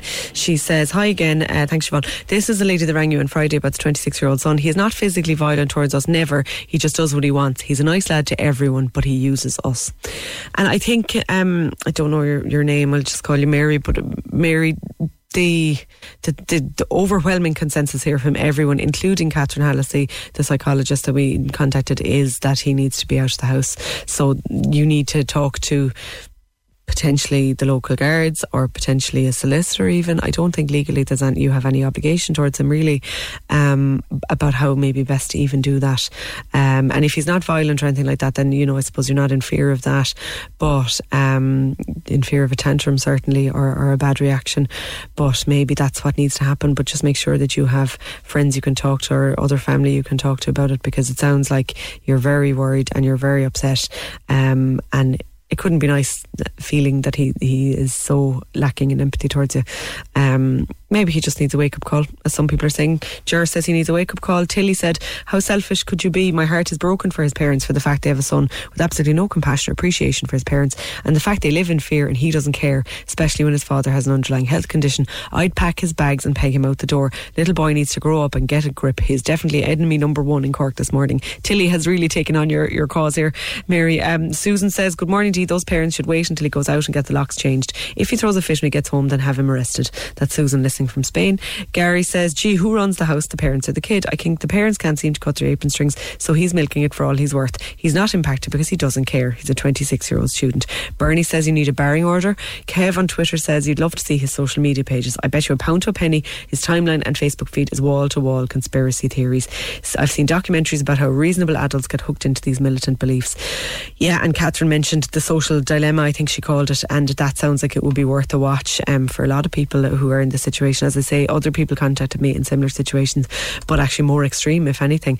Now, we are running a little bit over time with today's show, so up next I'm going to be talking to Pearse Doherty from Sinn Féin in relation to the budget and what's happening with that. Of course, budget day this week, and lots of kites being flown in the papers this morning about things that are and are not happening, and it sounds like they're going to spend our way out of this, which I think is a lot of people's agreed solution, but I think maybe Sinn Féin disagree with where that spending is going. Let's see what they have to say. 1850 715 996 is the number to call. Hi, Casey here. As you know, Cork has a host of local and world-class brands, and it's a super city for shopping. Right now, we're asking you once again to make every effort to shop locally. We'd be delighted if you could do your shopping right here in Cork. Because a thriving local economy is good for everyone.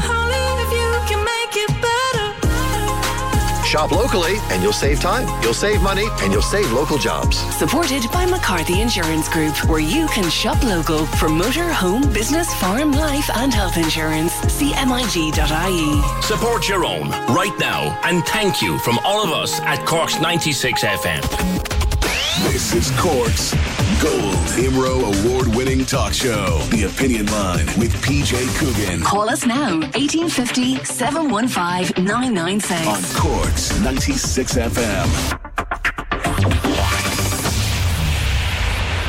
The good news on the budget appears to be that the tax take is better than predicted at the beginning of the pandemic, and it also seems like the government is not afraid to borrow to keep things going for the foreseeable. There are a lot of different interest groups crying out for help this year. Of course, in ordinary times there would always be demands from different industries, carers, from parents of children with special needs, from students.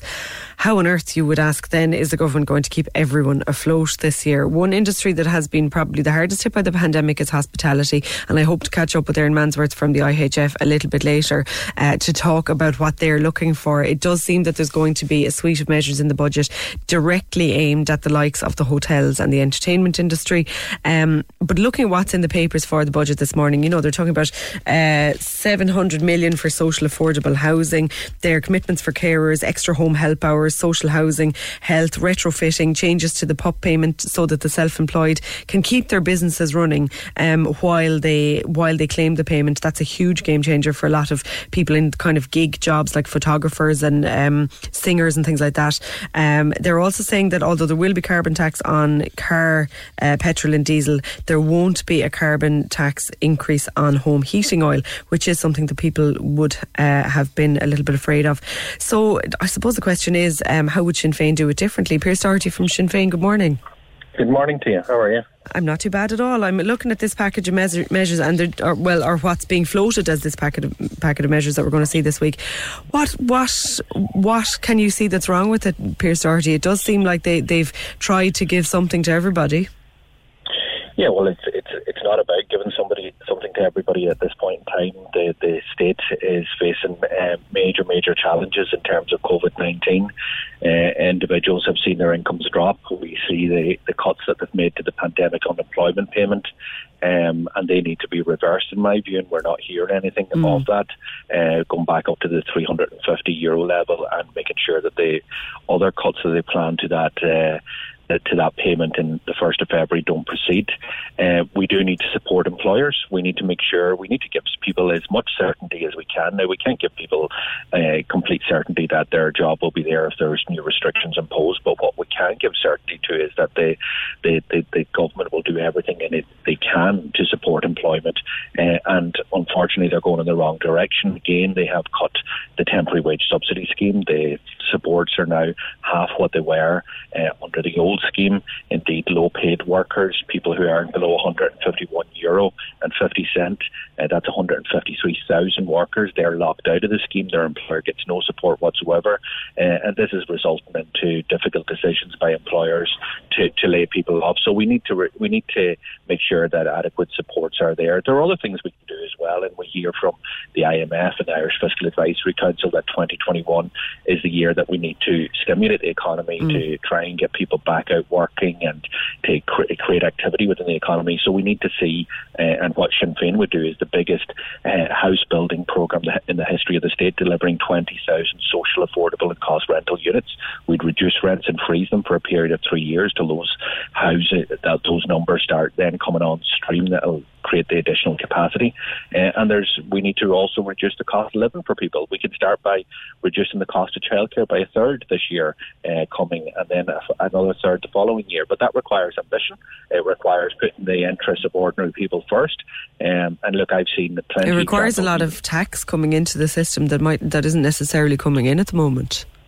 Well, look, the way I look at it like this: if there is a company in Cork or in Donegal and say that it's got 40 employees working for it, to be able to provide the additional support, like the rates waiver, like the additional grants, like the supports for employment wage subsidy schemes, to do that, to keep that company afloat, to save those 40 jobs, is the wise thing to do. Because if those jobs are lost, you're losing all of the tax revenue, you're losing the VAT, the corporation tax, you're losing the income tax, and what you've got then is 40 people on social welfare payments that cost the state, both in direct payments and then in terms of secondary benefits. So of course it's wise to support employees and employers at this point in time. And you know what we are being asked to do by the likes of the IMF and IFAC is to borrow money to invest in the economy and to stimulate the economy, particularly in terms of one-off supports. Our budgetary package is about €6 billion more spending than what the government had planned. Now, we expect the government are going to now change strategy from what they published a couple of weeks ago, and they're going to spend quite an additional it does seem like that extra. But it needs to be spent in the right areas. So I suppose, given the list of things they have said they would do, what would you take away from that? I mean, if you would spend the money on house building and on supporting those jobs, then would you not give the extra home help hours? No, we have factored in the home help hours. My concern here is it's not that we will do too much, it's that we will do too little. Now, we have to wait until tomorrow to see what the budgetary package is. But again, from the inklings that we're hearing on the media leaks, and remember they're usually leaked by the government and spun by the government, it doesn't appear that the quantum of support is sufficient. But tomorrow will tell, because it's only when you get the actual budget document book that we'll see the detail. So we're hearing, for example, that there's supposed to be a stimulus package, but none of it will be allocated. That's not a stimulus package. That's a contingency package. You know, that's completely different. And again, this is a government that's very good at spin. And what we really need now is substance. We need to give people certainty. We need to give employers certainty. And we need to deal with some of the major challenges that are there. Some issues cost the government no money. A rent freeze is something that doesn't cost any money. We should have had. Well, who is the rent being paid to? Surely those people will go out of business. Yeah, well, just let's be clear in relation to what we're suggesting in terms of freezing rent. So we have two proposals in terms of our alternative budget. One is we would reduce rent by taking in a tax credit, which would put a 1 month rent back into your pocket. We used to have a tax credit from the 1980s right up until about 4 years ago for renters, and it's been phased out since, so it doesn't exist anymore. So we would reintroduce that, which would reduce your rent by 1 month. What we would do then is freeze them. So it doesn't mean to say that you don't pay any rent. It just means that you pay it at that level. You pay it at the current levels, with the state putting 1 month back into your pocket. So it's not as if landlords have no income. They do have income. But the second point I was going to suggest here, and this is in relation to commercial rents, where businesses are finding it very difficult to pay their landlord because either they're closed down or they're operating at slower capacity. What should have happened here, Deirdre, is that when the government sat down with the 5 banks, 2 of them which we own, they should have allowed for the mortgage and holiday to be extended for another 6 months. That's what happens in other jurisdictions in Italy and Spain and places like that there in Germany. But our government actually played and allowed that to happen. Again, a measure that wouldn't have cost the state any money, a measure that would have supported people who have got mortgages and businesses who have to pay commercial rent, because it's the landlords who benefit from that. It's the landlords then who don't have to pay the mortgage over the next 6 months, and therefore they can pass that on to the pub or the restaurant that's closed in Cork or Donegal or Dublin, and give them that little bit of break, because it's in their interest that they still have a tenant when the restrictions are opened. Yeah, and I'm hearing certainly anecdotally that some landlords are not taking that view, that they're just demanding rent from businesses that will never be able to repay it. One last question for you, Pierce. I know we're a bit caught for time now, but the issue of the explosion of cases in the north and the level of COVID cases they have up there is very worrying. We had a texter earlier suggest that we should close the border. I'd imagine Sinn Féin wouldn't be in favour of that kind of an approach. No, I think I don't think that's the kind of type of right approach. I know, we're seeing very worrying cases in Cork in the last number of days as well. Well, Cork people will be quite happy to close the border with the rest of you, just to be clear. Yeah, I know, but I'm saying hopefully we'll get that under control, but I don't think it's the Derry ones or the Belfast ones that's caused the problem there. So the issue here is there, and as a Republican and somebody who wants to see United Ireland, I am very clear. People should not be crossing the border. People should be remaining in their own county. It doesn't matter if it's from Donegal to Leitrim or Donegal to Derry. The restrictions are you should not leave your own county bar for essential travel. Yeah. We have to do a lot more. The Northwest in particular, it's not right across the north, but the rest is creeping up. But the Northwest, Donegal, Derry, Strabane area have got a high level of cases. Unfortunately, what we're seeing in the rest of the north and the rest of the state now is that other counties are starting to catch up with us. And that's not good. So we haven't seen a drop yet in Donegal in terms of the cases. I'm very disappointed in that. I know people are doing a lot of, digging deep, but I think we all need to do a lot more. And unfortunately, if we can't get this under control, we're likely to see further restrictions, and I expect restrictions to be taking place in the north as well. Okay. Pierce Doherty from Sinn Féin, thank you for that. And sorry we were so caught for time. We were both running a little bit late, I think, this morning. Interesting ideas there about the budget. Would love to know your thoughts on that. 1850 715 996. The Opinion Line with PJ Coogan on Cork's 96 FM. And if you're just tuning in, it's Deirdre here with you on the Opinion Line on Monday morning. A nice sunny-ish Monday out there. I think the weather was so beautiful yesterday, we all got a bit of a boost from it. I've been speaking to Pierce Doherty from Sinn Féin just in relation to the budget, but of course one of the groups that is really looking for support from the budget this year is the hospitality industry, and Aaron Mansworth, who's the Managing Director of Trigon Hotels and also is speaking on behalf of the Irish Hotels Federation, is on the line now. Good morning, Aaron. Good morning, Deirdre. How are you this morning?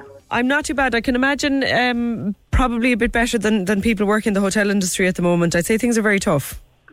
Yeah, well, I suppose what we're calling them is a challenge, Deirdre, to be honest. It's been a very difficult 6-7 months, since we've closed, reopened, and I think that when the levels sort of fluctuate, it really impacts our industry, because even the talks of changing levels has an impact, in terms of bookings and things like that.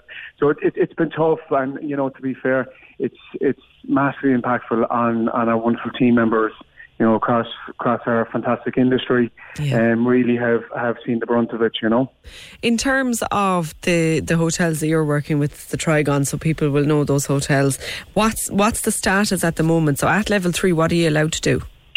So we have 3 hotels currently. We have the Metropole Hotel, which everybody's familiar with, City Centre, and we have the 2 airport properties, Cork International and the Cork Airport Hotel. So one of our hotels has been closed since March, one of the airport hotels, really due to the volume, at the airport. It just shows how slow it is, and the source that they require as well. So the other 2 properties that we have, when you're at level 3, you're allowed open to residents. So if we're to serve meals, we can serve lunch or dinner, but only to residents. But the knock-on is that you can only serve the people that you have in the hotel. And when you look at Cork depends massively on that corporate business, the outside travel, people coming in. Over 60% normally of our business would be business, from the corporate sector. So all that's gone. But, I suppose the only thing out of all this is that, you can really see some great innovation across hotels, our own hotels, across the industry, cafes, bars, restaurants. There's really some good stuff going on. It's still only a drop in the ocean, but I think people are trying to keep focused and positive as best as they can and say, we're going to get through this, and you will see, the Corkation or the Nearcation raising its head massively. And, I'd implore people to really utilise that in Cork, support your own within the county. We have an amazing county and city across both, so there's some fantastic opportunities there, particularly coming up to midterm, Well, that's true. I mean, to be fair, Cork people are better off than anyone else in the country when it comes to being stuck in your own county. Most Cork people go on holidays in Cork anyway. It doesn't make a huge difference. Absolutely. I was down in Ballinacurra House in Kinsale myself over the weekend, and it was, you could have been anywhere, so it was great. But I know that people are nervous, and I know that a lot of people, I suppose, don't feel comfortable now at level 3, maybe going places. So you are going to be needing some support from the government. I know that in the papers and in the reports this morning, they're suggesting the 9% VAT rate will be brought back. They're also looking at some kind of a tax back scheme and a bailout package for businesses that are closing, according to the level that they've had to close at. Is there anything specific that you're looking for that you think they can do to make life easier in the medium term? Absolutely, and I think you touched on it earlier in a previous interview, is in terms of the employment subsidy. While again, all the supports that have been put in place to date have been greatly appreciated. What was the TWSS, the subsidy scheme then, and replaced by the EWSS. As your previous guest mentioned, that it was cut down by half. And while it's still greatly appreciated, more is needed, unfortunately, because when you go to the levels that we're at, it's just not sustainable, and the problem is that it has the impact on jobs. You probably seen the information this morning of, there's still probably 100,000 jobs at risk. There's at least 90,000 jobs gone from the industry. So we're looking at, out of 270,000 jobs that were there at the start of this year, we could be looking at maybe 90,000 jobs being left. So that would be a big one for us, because listen, there's at the outset, the most important thing about this is our people, and getting our people through this with our businesses, keeping businesses intact to be able to generate income in the future, to be able to give back. And I think our industry has shown that in the past. It's the largest indigenous industry in the country. We generated 9.2 billion. So, it's a wonderful industry, and we do give back. So it's important we look after our people and the industry. Then I suppose the other aspects would be things like the liquidity measures, where, we need additional moratoriums from the likes of the banks, rate waivers, and the reduction of that will help massively. But that's probably, that'll help when we're up and running. What we need are supports that will help businesses survive, and that's the critical piece at this moment, In terms, I suppose, of the short term, I guess you're looking now at a midterm break. You're looking at Halloween, that Halloween week, and Christmas. Those would be the probably key parts of your turnover for this period. Like, we don't know, I guess, at this stage. What kind of plans are you able to make? It's a very good question, Deirdre, and it's a little bit of you're coming up with 3 or 4 scenarios all the time. Even when you're moving between different levels, you're working with multiple scenarios, and they can change on a daily, weekly, monthly basis. But I think from our own point of view, like what we're looking at, obviously the Jazz was a huge loss for us all in terms of that lift and spirit that we all look forward to with the Jazz. But I suppose what you're trying to do is you're trying to look at family friendly at this moment. So, from our own point of view, we've done things like the family date night up at the International, which has been going really well in the past week for the Metropole. It's a bed, brunch and bubbles package, probably geared a little bit more towards couples. But I suppose the big factor that I would sort of say that people can really do over the next coming days, weeks, months are support these businesses with purchasing of vouchers. You know, you have to give presents. People will give presents anyway. And where in the past you might give, I don't know, because there's other industries out there that need help as well. But, you know, from our own point of view, you know, vouchers help. Like we had a member of the team whose mother came up last week and bought 10 vouchers to support her daughter's position. You know, and it's little things like that. And it's amazing how all that pulled together will help, you know, companies that might normally have a Christmas party. Doesn't look like it's going to happen, but can that company still buy a voucher for each of their team members for dinner for two, you know, for bars, for restaurants, it all absolutely helps. And that's, I suppose, that's where people can help at this moment. But again, it's going to depend where we go. But obviously, you know, health and safety of team members and guests is always going to be our paramount consideration, you know. Aaron, you're the company that owns Trigon, of course, it's Chinese, isn't it? No, it's not. No. Okay. So we have two Irish directors. There's myself and another gentleman. Oh, okay. Sorry, I'm mistaken there. So, because I was going to ask if there was any lessons from any international colleagues that you've heard about ways of dealing with things, but I'm sure you've been doing your research by yourself. Yeah. Well, I suppose, unfortunately, first year is that, you know, this is everywhere. There's no little bubble or corner that hasn't escaped, particularly in hospitality, because, like, ultimately, and you know, if you come back to the airport, is that we're really not going to see that uplift that we all need until there's international travel. You know, obviously under all the correct regimes, the testing, everything like that. But it's until we see that happen, you know, we're not going to get to the levels where, you know, our businesses are going to be supported to the level that they need. Because, you know, you mentioned there some of the numbers. You know, currently for October, November, Cork hotels primarily are still looking at single-digit occupancy. And it's not just about the bedrooms that people talk about, but the lost functions, you know, conferences, weddings. You know, colleagues of mine have lost 200-300 functions this year. And they worked hard to get that business. Yeah. It's devastating, to be honest, you know. Yeah, it's very, very tough. I hope, Aaron, something in the budget will soften things a little bit. It's going to be challenging, as you say, no doubt anyway, but hopefully there will be something to kind of to shield you a little bit from the blow. Aaron Mansworth from the IHF. It's a very, very tough time in the industry. Interested to know what people think about that idea of vouchers, because I saw somebody tweeting the other day about how they wouldn't buy vouchers this year because they couldn't be guaranteed the businesses would still be open in the new year.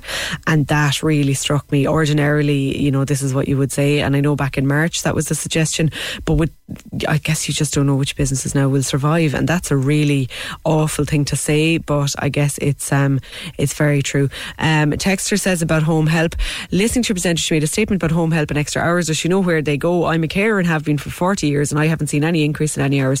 It's being suggested in the budget that this is going to be one of the measures taken in the budget to help people out this year. Home help hours will increase by 1/4 as part of Budget 2021. That's in today's Irish Examiner there in the front. And older and more vulnerable people are to be supported by an extra 5 million home care hours as part of an unprecedented 4 billion spend on health. So that's very interesting, because I would imagine the thinking behind it is to keep some of the more vulnerable people away from hospitals and away from nursing homes by minding them at home. But if you're a carer, I'd be interested to know what you think about it. And certainly if there's any home helps listening, I know there's a few that do listen to us kind of on their way in and out of their car and in and out of people's houses. Are there enough home helps to actually do it? I know that the services, the people I know working in those services are very under pressure with all of the clients that they have, and I think social distancing and everything has meant they can see fewer people. So it's interesting there. Mary says in relation to the rent freeze, hi Deirdre, rent freeze means that rents aren't paid. It means they don't increase. It doesn't mean rents aren't paid. It means they don't increase. As we know, we're paying the highest rents in Europe, and a lot of landlords are also TDs. That's where the problem lies, because these greedy individuals aren't prepared to look at rent reductions. Yeah, Mary, absolutely. But the idea of rent holidays and mortgage holidays for businesses that can't pay, I think the problem is that if there is a rent freeze, obviously some landlords will have other businesses and they need to make up that mortgage payment from somewhere else now that they're not having the income from those businesses. And just, you know, at some point, if you start freezing things in the economy, where is the money going to come from to pay back the banks? Kind of when you go back to the very back end of it, why the banks, as Pierce Doherty said, hadn't been sat down and told to extend mortgage holidays for another 6 months and to extend holding off on evictions and that for another 6 months. I don't know. Tom says in relation to COVID lockdowns, the WHO are now pleading with government not to lock down anymore. 10% of the world has had COVID, therefore it has a mortality of 0.13% and falling, the same as the flu. Factored, not a conspiracy. Tom, I don't have the statistics in front of me right there.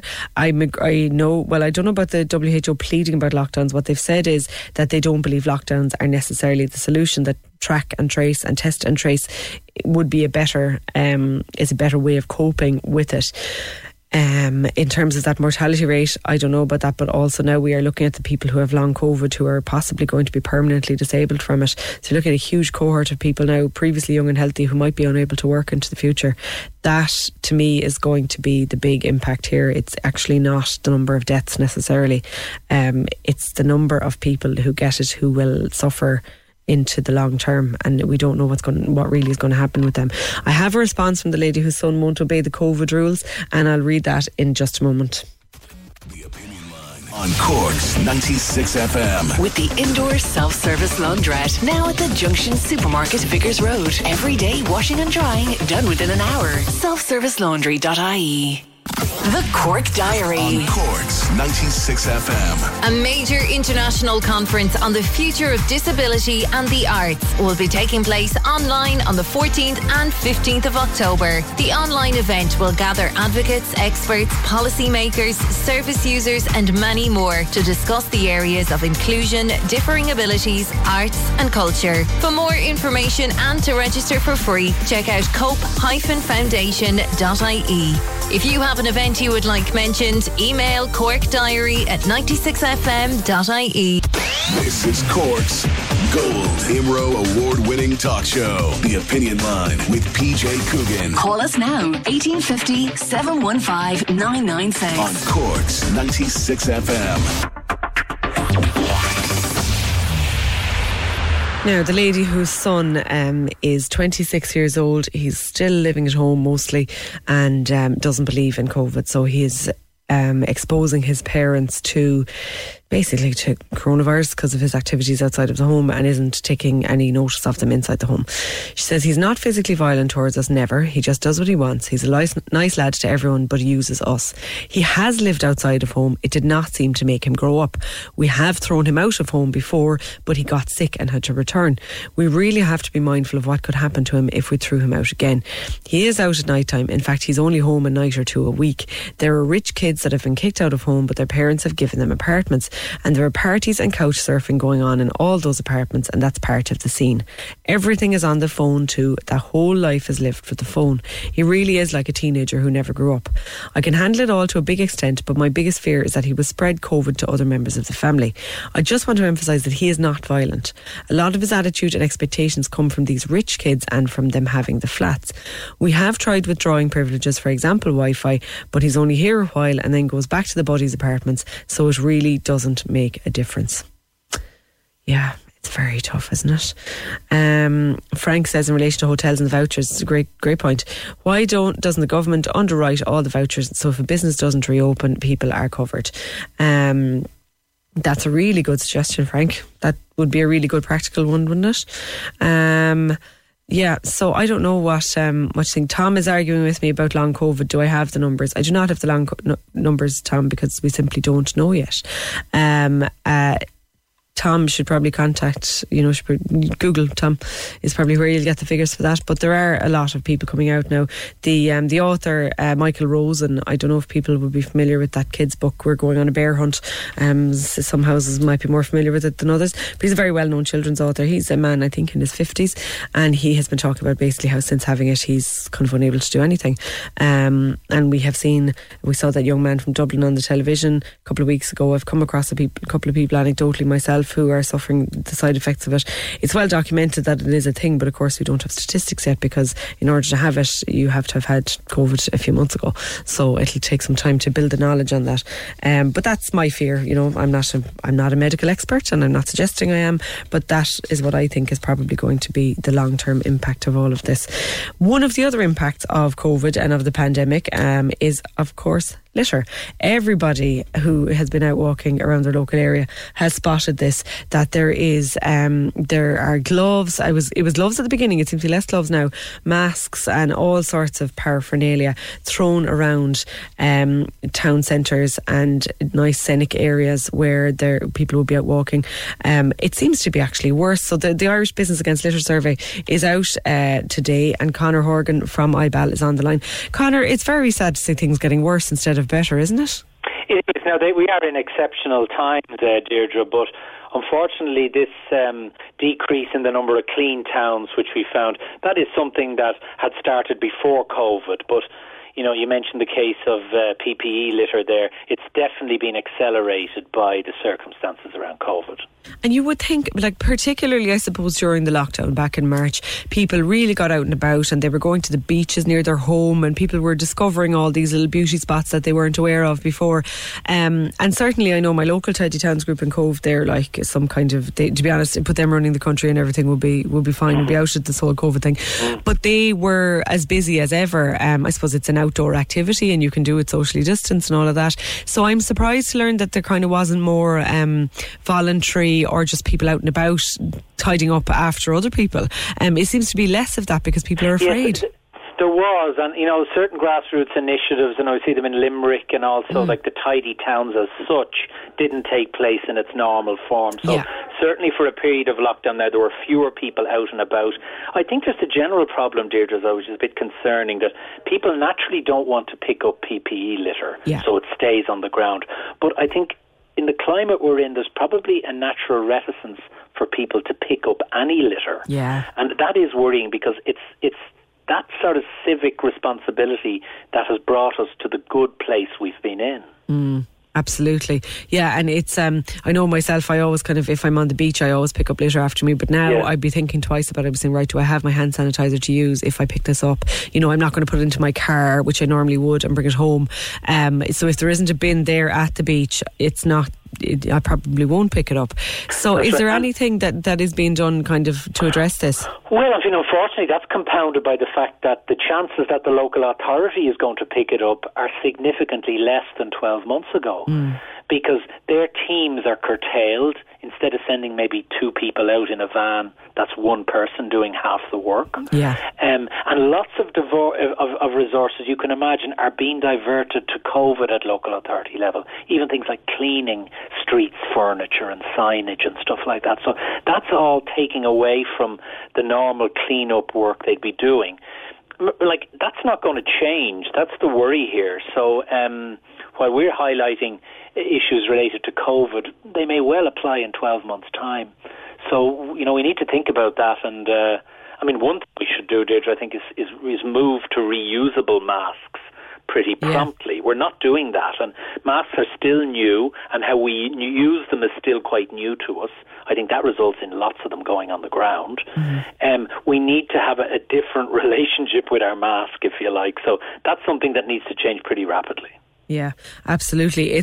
But I suppose one thing in terms of what the local, and that's a practical thing that all of us can do, is buy some reusable masks and not be throwing away the disposable ones. In terms then though of the bigger picture and of the local authority's ability to be out cleaning the streets, of course your members presumably are mostly availing of rates holidays, or largely availing of rates holidays. So the local authority doesn't have that income anymore. No, that's a reality. What we've said is that it was a disappointing finding of our survey this year that last year we highlighted over 60 very bad sites, and they would have included the Cork areas. And we revisited them this summer, and fewer than 40% of them had been cleaned up at all. Wow, so okay. We would say to the local authority, you maybe need to be more focused in your efforts. It's not acceptable that a heavily littered site on the Cork North side has not been touched 12 months later. Yeah, that's very poor. And that will improve things hugely, because lots of areas are brought down by just 1 or 2 really bad sites. In the main, we've a clean country, and the main streets tend to be clean. It's just pockets of litter and litter black spots that we need to weed out. And the local authority can still do that, even with scarcer resources. Okay, Conor Horgan from IBAL, thank you for that. And it is interesting because the whole point of that IBAL survey is kind of to shame local authorities into sorting out particular locations.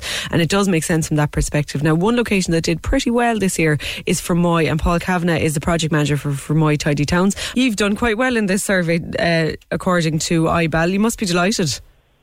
Good morning, Deirdre. Yeah, we're delighted that we've improved our standing. We've moved from 14th into 8th position, and we're behind the big guns of Kilkenny and Killarney and Maynooth and Athlone and Ennis. And I think you said something about it earlier, that they're the towns and the cities with the big budgets. And Fermoy doesn't have much of a budget, to be honest with you. And County Council are definitely focusing more on COVID-19 related situations within the town. So it's left to the Tidy Towns and the community employment schemes to do the work. And I suppose, look, cooperation, we're working together. We didn't want to let it slip. When Conor said there, the Tidy Towns competition was dropped by the government this year. I think it was a major mistake. Yeah. I think it was a major mistake for all the good towns in Cork that get on well in that. And accordingly, then things slipped. And we saw it slipping in Fermoy, and we decided, you know what, lads, competition or no competition, we're not in it for a competition, we're in it to make Fermoy a cleaner town.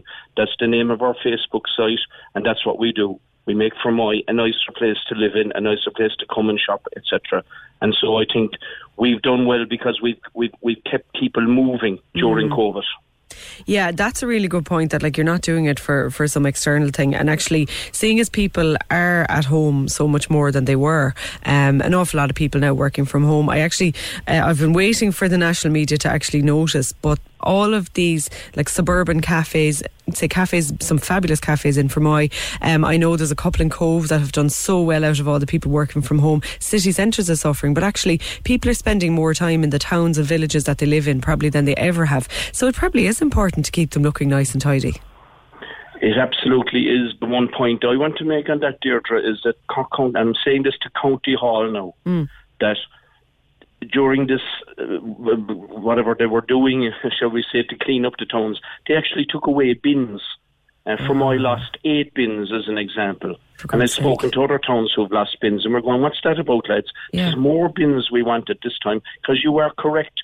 All the masks, the gloves were a huge problem at the start, and now it's throwaway wipes. Those wipes are appearing everywhere. Now, what we say to people is, we'll give you a picker. Anyone comes to us, we will give them a picker. I've given out 4 pickers in the last week alone. Pickers are not the problem. So if you want a picker, contact us in Fermoy and all the other Tidy Towns groups in the county and city areas. We will give you a picker. If you need a picker, we'll get you one. Don't you worry about that. You pick it up, put it in the bag, seal the bag and put it in the bin. Yeah. Don't have to get the hands dirty. And don't accept that, that's because of COVID it's there. I want to mention one group in particular who got their act together. At the very start, it was very bad down in Lidl, whichever way you want to pronounce that, in the Fermoy one in particular. And we went to them and we had a discussion with them. And I went there yesterday, not even knowing that this competition result was coming out. And I put photographs up last night. The place was spotless. Why? They've got to act together. They've now got bins internally for cardboard and plastics and everything, which is absolutely fantastic. So we need the businesses to step up as well, and not to be letting it to the volunteers and to the community employment schemes and to the council workers. We've only 3 council workers in Fermoy working on the whole area, on the whole municipal area. 3 on the ground. That's ridiculous. It's a big town, we should have 10. Yeah. You know what I mean? In terms then, Paul, of the Tidy Towns, did you get any new volunteers during the lockdown? Yeah, we got, I tell you what we got. We had, obviously, and Conor was right there a minute ago, and you touched on it, that we had a number of people cocooning, number one. Yeah. Then we had a number of people who were afraid. I'll be quite honest with you. But what we did is we put on the masks and we got out there and people saw us. And then all of a sudden, when they saw us doing it, they said, sure, if you're doing it, I can do it. And we led by example. And as I said, in the last week alone, 10 days, I've given out 4 pickers. So there were 4 new volunteers. Now, they're not going to come along when we have organised events. They will do it in their own particular area. Yeah. One shopkeeper in an industrial estate, not an industrial, more commercial estate, shall I say, came to me last week and I said, there's a picker. Oh no, I'm okay. There's a picker. There's no point in picking. Don't pick it up with your hands. There's a picker for you. Yeah. And he keeps that estate perfect. Yeah. Which is great. Yeah. We all kind of, I mean, I remember back in the day, my dad had a pub and you sweep outside your own bit of footpath and you make sure that bit outside your place is tidy. And if the fella next door isn't going to do it, well, then you'll do the bit outside his too, because we all kind of have to look after our own space a bit, don't we? We do indeed. And what I'm asking more businesses to do, and a lot of them have done it in Fermoy, and a lot of the businesses have got behind us. But in this particular when they did the report this time, they actually went into an industrial estate, and obviously guys are inside, they come out for their cigarettes. If they do not have a cigarette receptacle or a bin to put it into, you know where it's going to go. Of course, yeah. Right, okay, and there'll be a competition to flick it the furthest or whatever. So, I'm sorry, you know what I mean? We need more bins, we need more receptacles. The businesses need to put in receptacles as well. Yeah. The other huge area is people throwing litter out the window of their car. I still don't understand it. I can't figure it out. Obviously, the burger wrapper, the can, the bottle. Yeah. If I told you some of the stuff we found on the side of the road, Deirdre, you know what I mean? It's amazing. Aerosol cans, shaving cans. Is it like Mr. Bean going to work or what? Shaving in the car on their way. I really don't know. I mean, some of the stuff we find is unbelievable. But, I mean, we get a great laugh out of that, and I suppose it drives us on as well. Yeah. But our major problem in Fermoy is people avoiding the toll, are coming down from Watergrass Hill via Fermoy. So we've more traffic going through Fermoy than we ever had. So really? We do have from people avoiding the toll? Oh yeah, avoiding the toll. Yeah. €2 each way, so that's €4 in the day. If you're living in Mitchelstown and working down a little island, certainly if you're going every day, you'd feel it. Fermoy. Absolutely. So we do have a problem with that. But, I mean, Eyeball are highlighting all those items to us, so that's a huge problem for us in Fermoy that other towns don't have. God, never would have thought of that. Paul, thanks for that. That's very interesting one. Points. Yeah, it is.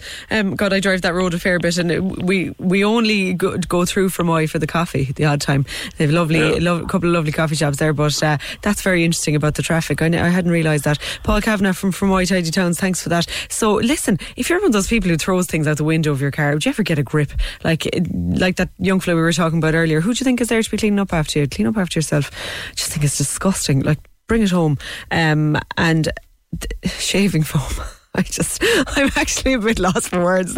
I'm trying to get a mental image of, I mean, it's one thing to do a dry shave in the car on your way. I had a friend who was keeping an electric shaver. I mean, God help, his car must have been filthy. He's keeping an electric shaver in the front of the car and shave on his way places. But if you were doing it with a can of shaving foam, I'd imagine that's a bit messy to be doing on the go, and probably definitely qualifies as dangerous driving if you were caught by the guards.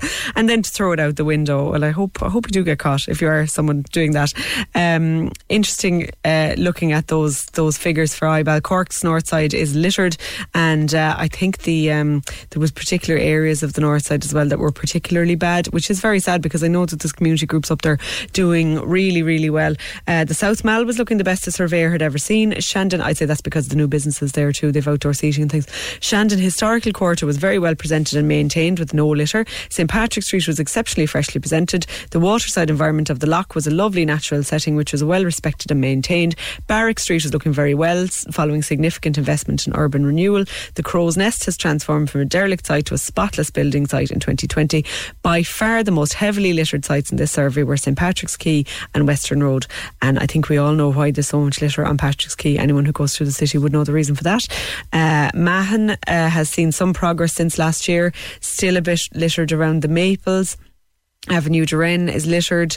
Examples of top ranking sites included the Crescent Longshore Drive. Joe McHugh Park was a particularly nice outdoor environment, but the most heavily littered site was the open green space offering Mahon Road. No change since last year. On the north side, only 2 litter free sites. Old Mallow Road showed evidence of cleaning and maintenance, but some of them very long-term littered. Mayfield Industrial Estate, Sun Valley Drive, Kilmore Road and Mount Agnes Cronan's Field. An overall increase in the amount of cans, both mineral and alcohol related. That's very sad to see, isn't it? If you're living in any of those areas and you've thoughts on it, give us a shout. 1850 715 996. The Opinion Line on Cork's 96 FM. With the Solid Fuel Depot, now located at the Junction Supermarket, Vickers Road. Coal, gas, kiln-dried wood and briquettes for collection or delivery. solidfueldepot.ie. Question number 10. Finish this movie title. Fear and Loathing. In Las Vegas. Laura, what's your full name? Laura Kennedy. And you're from? Glenville. You've won 2,000 No euro. way! Oh, that's unbelievable. That's how you do it. I actually can't believe that. Hello. Your mummy has just won loads of money. What do you want? A doggy. Another winner. There you go. Go.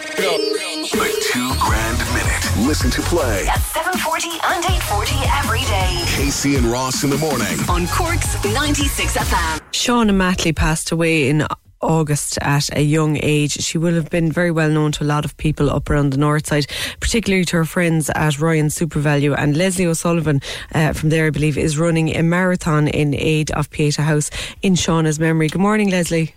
Good morning, Deirdre. How are things? Not too bad at all, Leslie. Tell me about your connection with Shauna and about why you decided to do this fundraiser.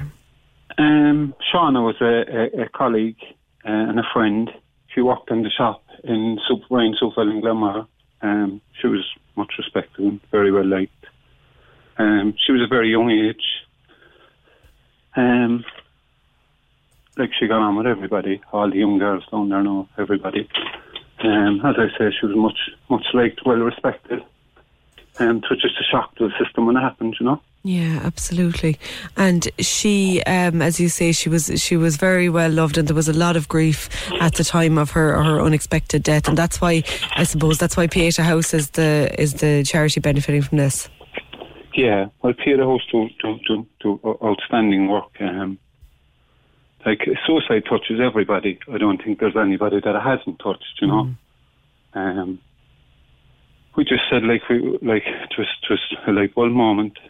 What could we do? I think I was out running one day, and as you get a light bulb moment, and I came home and said to my wife, and I said, "What would you think if I ran a virtual marathon for in memory of Shauna and to raise funds for Pieta House?" And I ran it by the management and staff and SuperValu and her family, and they were all for it, and it was just onwards and upwards. Then we went away, we started getting training, getting fit, and we set up an I Donate page on Ryan SuperValu, and it was shared, and it's kicking on. And we're, as I say, we're just trying to raise funds, and like if this helps one person, it's a complete success. Do you know what I mean? Absolutely.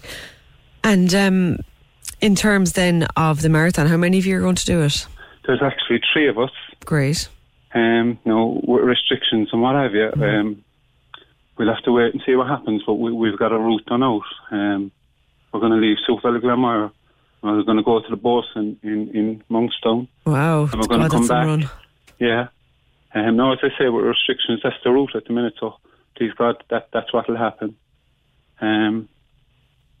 But yeah, 2 weeks from yesterday, so the training is done now. The easy part's just through the runs, you know. And have you all had to train separately, or were you allowed to train together? No, myself and Alan Daly, he's a friend of mine. We train together, and we run together. And we do all our long runs together, and it's much easier if you have a guy alongside you than to do it on your own, you know. Of course, yeah, absolutely. But the easy part is running, you know. That's the easy part. Were any of you able to attend her funeral? We weren't able to attend the funeral, but we went and seen her in the funeral home. It's just surreal, you know. Yeah. Like just like she was sleeping. She's a beautiful girl. Like when you see a person in your work clothes and everything, and you see him outside of it, and it's just there's no comparison. She was just stunning, beautiful girl, and she's just so sad, you know. Yeah, absolutely. And have you been in touch with her family, or have they? I have, yeah. Like there's a few for like Ryan SuperValu. everybody knows everybody down there, and like, even her friends, I work alongside her friends now, it's very tough on them, do you know what I mean? It's very, very hard. And these are the kids you're watching out for, do you know? Yeah, and there's massive community support. I mean, Ryan's is a real hub in Glanmire. It kind of seems to be the centre of the community, and great always to get behind any charity events or community events. Have you been surprised kind of at the reaction from customers and from the community in Glanmire? Big time. Like, the support you get is unreal. As I say, we set up an I Donate page and it snowballed, you know, and it's just fabulous. And even people coming along and wishing you well and saying you're doing great and this and that, you know. But it's just, like, as I say, we're doing the easy part, you know. All we're doing is running. Like, but the support is incredible, fairness, you know. Brilliant, Leslie. Well, look, best of luck with it. We'll tweet out that link and hopefully get you a few more quid for Pieta, because I know they're... Yep. I'd just like to thank the staff in Super Valley and Shauna's family for giving us the go-ahead to do it. It can't be easy for them, and as I say, all I want to do is run it in memory of Shauna and to raise as much money as we can for Pieta House, and if this affects one more life, it's a complete success, do you know what I mean? Absolutely. Leslie O'Sullivan from Glanmire, thank you very much for that. It's very sad, and I suppose it's hard to keep a perspective sometimes of COVID going on, that all these other things are still going on, and you know, people are still struggling with their own things and their own griefs. And to all of Shauna's family, just know that we're thinking of you today. We know you've had a lot of tragedy in the past year with the passing of Timmy as well, and it's been a very, very tough time for you, but hopefully at least you know that people are thinking of you and that you have the support of the community in what they're doing. It's a lovely idea from Leslie. And some breaking news I'm just seeing in the north. A government minister has told the Nolan Show that Chief Medical Officer Dr. Michael McBride wants a 6-week full lockdown including schools. Now that's in the north, so it'll be very interesting to see if that happens, and it might prevent some of that kind of cross-contamination across the border, but it'll be interesting to see if it does happen. Now, a lot of people last week, we were talking about all the students and the young people who are at home and have nothing to do and nowhere to go, and our friend we were talking about earlier, the 26-year-old, and they were saying, one person rang in and said, why don't we send all the young people to Spain for the summer to pick fruit, or for the winter rather, and see how they get on doing a bit of hard work and getting a bit of life experience. You know, I suppose they'd be all outside and socially distanced and all that, but I thought it was an interesting idea. And then I saw on Twitter the Bumblebee Flower Farm in West Cork are actually recruiting people to grow and pick flowers. Mags Reardon is on the line. Hi, Mags. Hi, Dee, how are you? So how many young delinquents do you need? We will put them on a bus and send them to West Cork. You know, it's funny. I was interested when you messaged me. I thought, you know what? Now there's something more in this, because outside of, yes, we're in the process of taking 2 people on part-time, but we also have tentatively been starting a volunteering program. Brilliant. Which may be of interest as well. And it's, you know where we sit with the whole environmental aspect of what we do, and there's people out there that do want to learn, but they don't kind of know how to go about it, and information is a bit fragmented on the internet, and it's, some of it's a bit confusing. But whereas if you actually come, have a look at the way things are grown, how they're done, you get a much better picture. And I suppose it's a way of us giving back as well. So maybe something like that might be of interest. So it's not quite military boot camp, it'd be a bit nicer than that. It would be a little bit nicer, but it's still horticulture, it's still hard graft. It's hard work, yeah. Hard on the back, I'd say, is it? It is, you need to know how to bend properly and use your knees and, all of those things. All of those kind of things.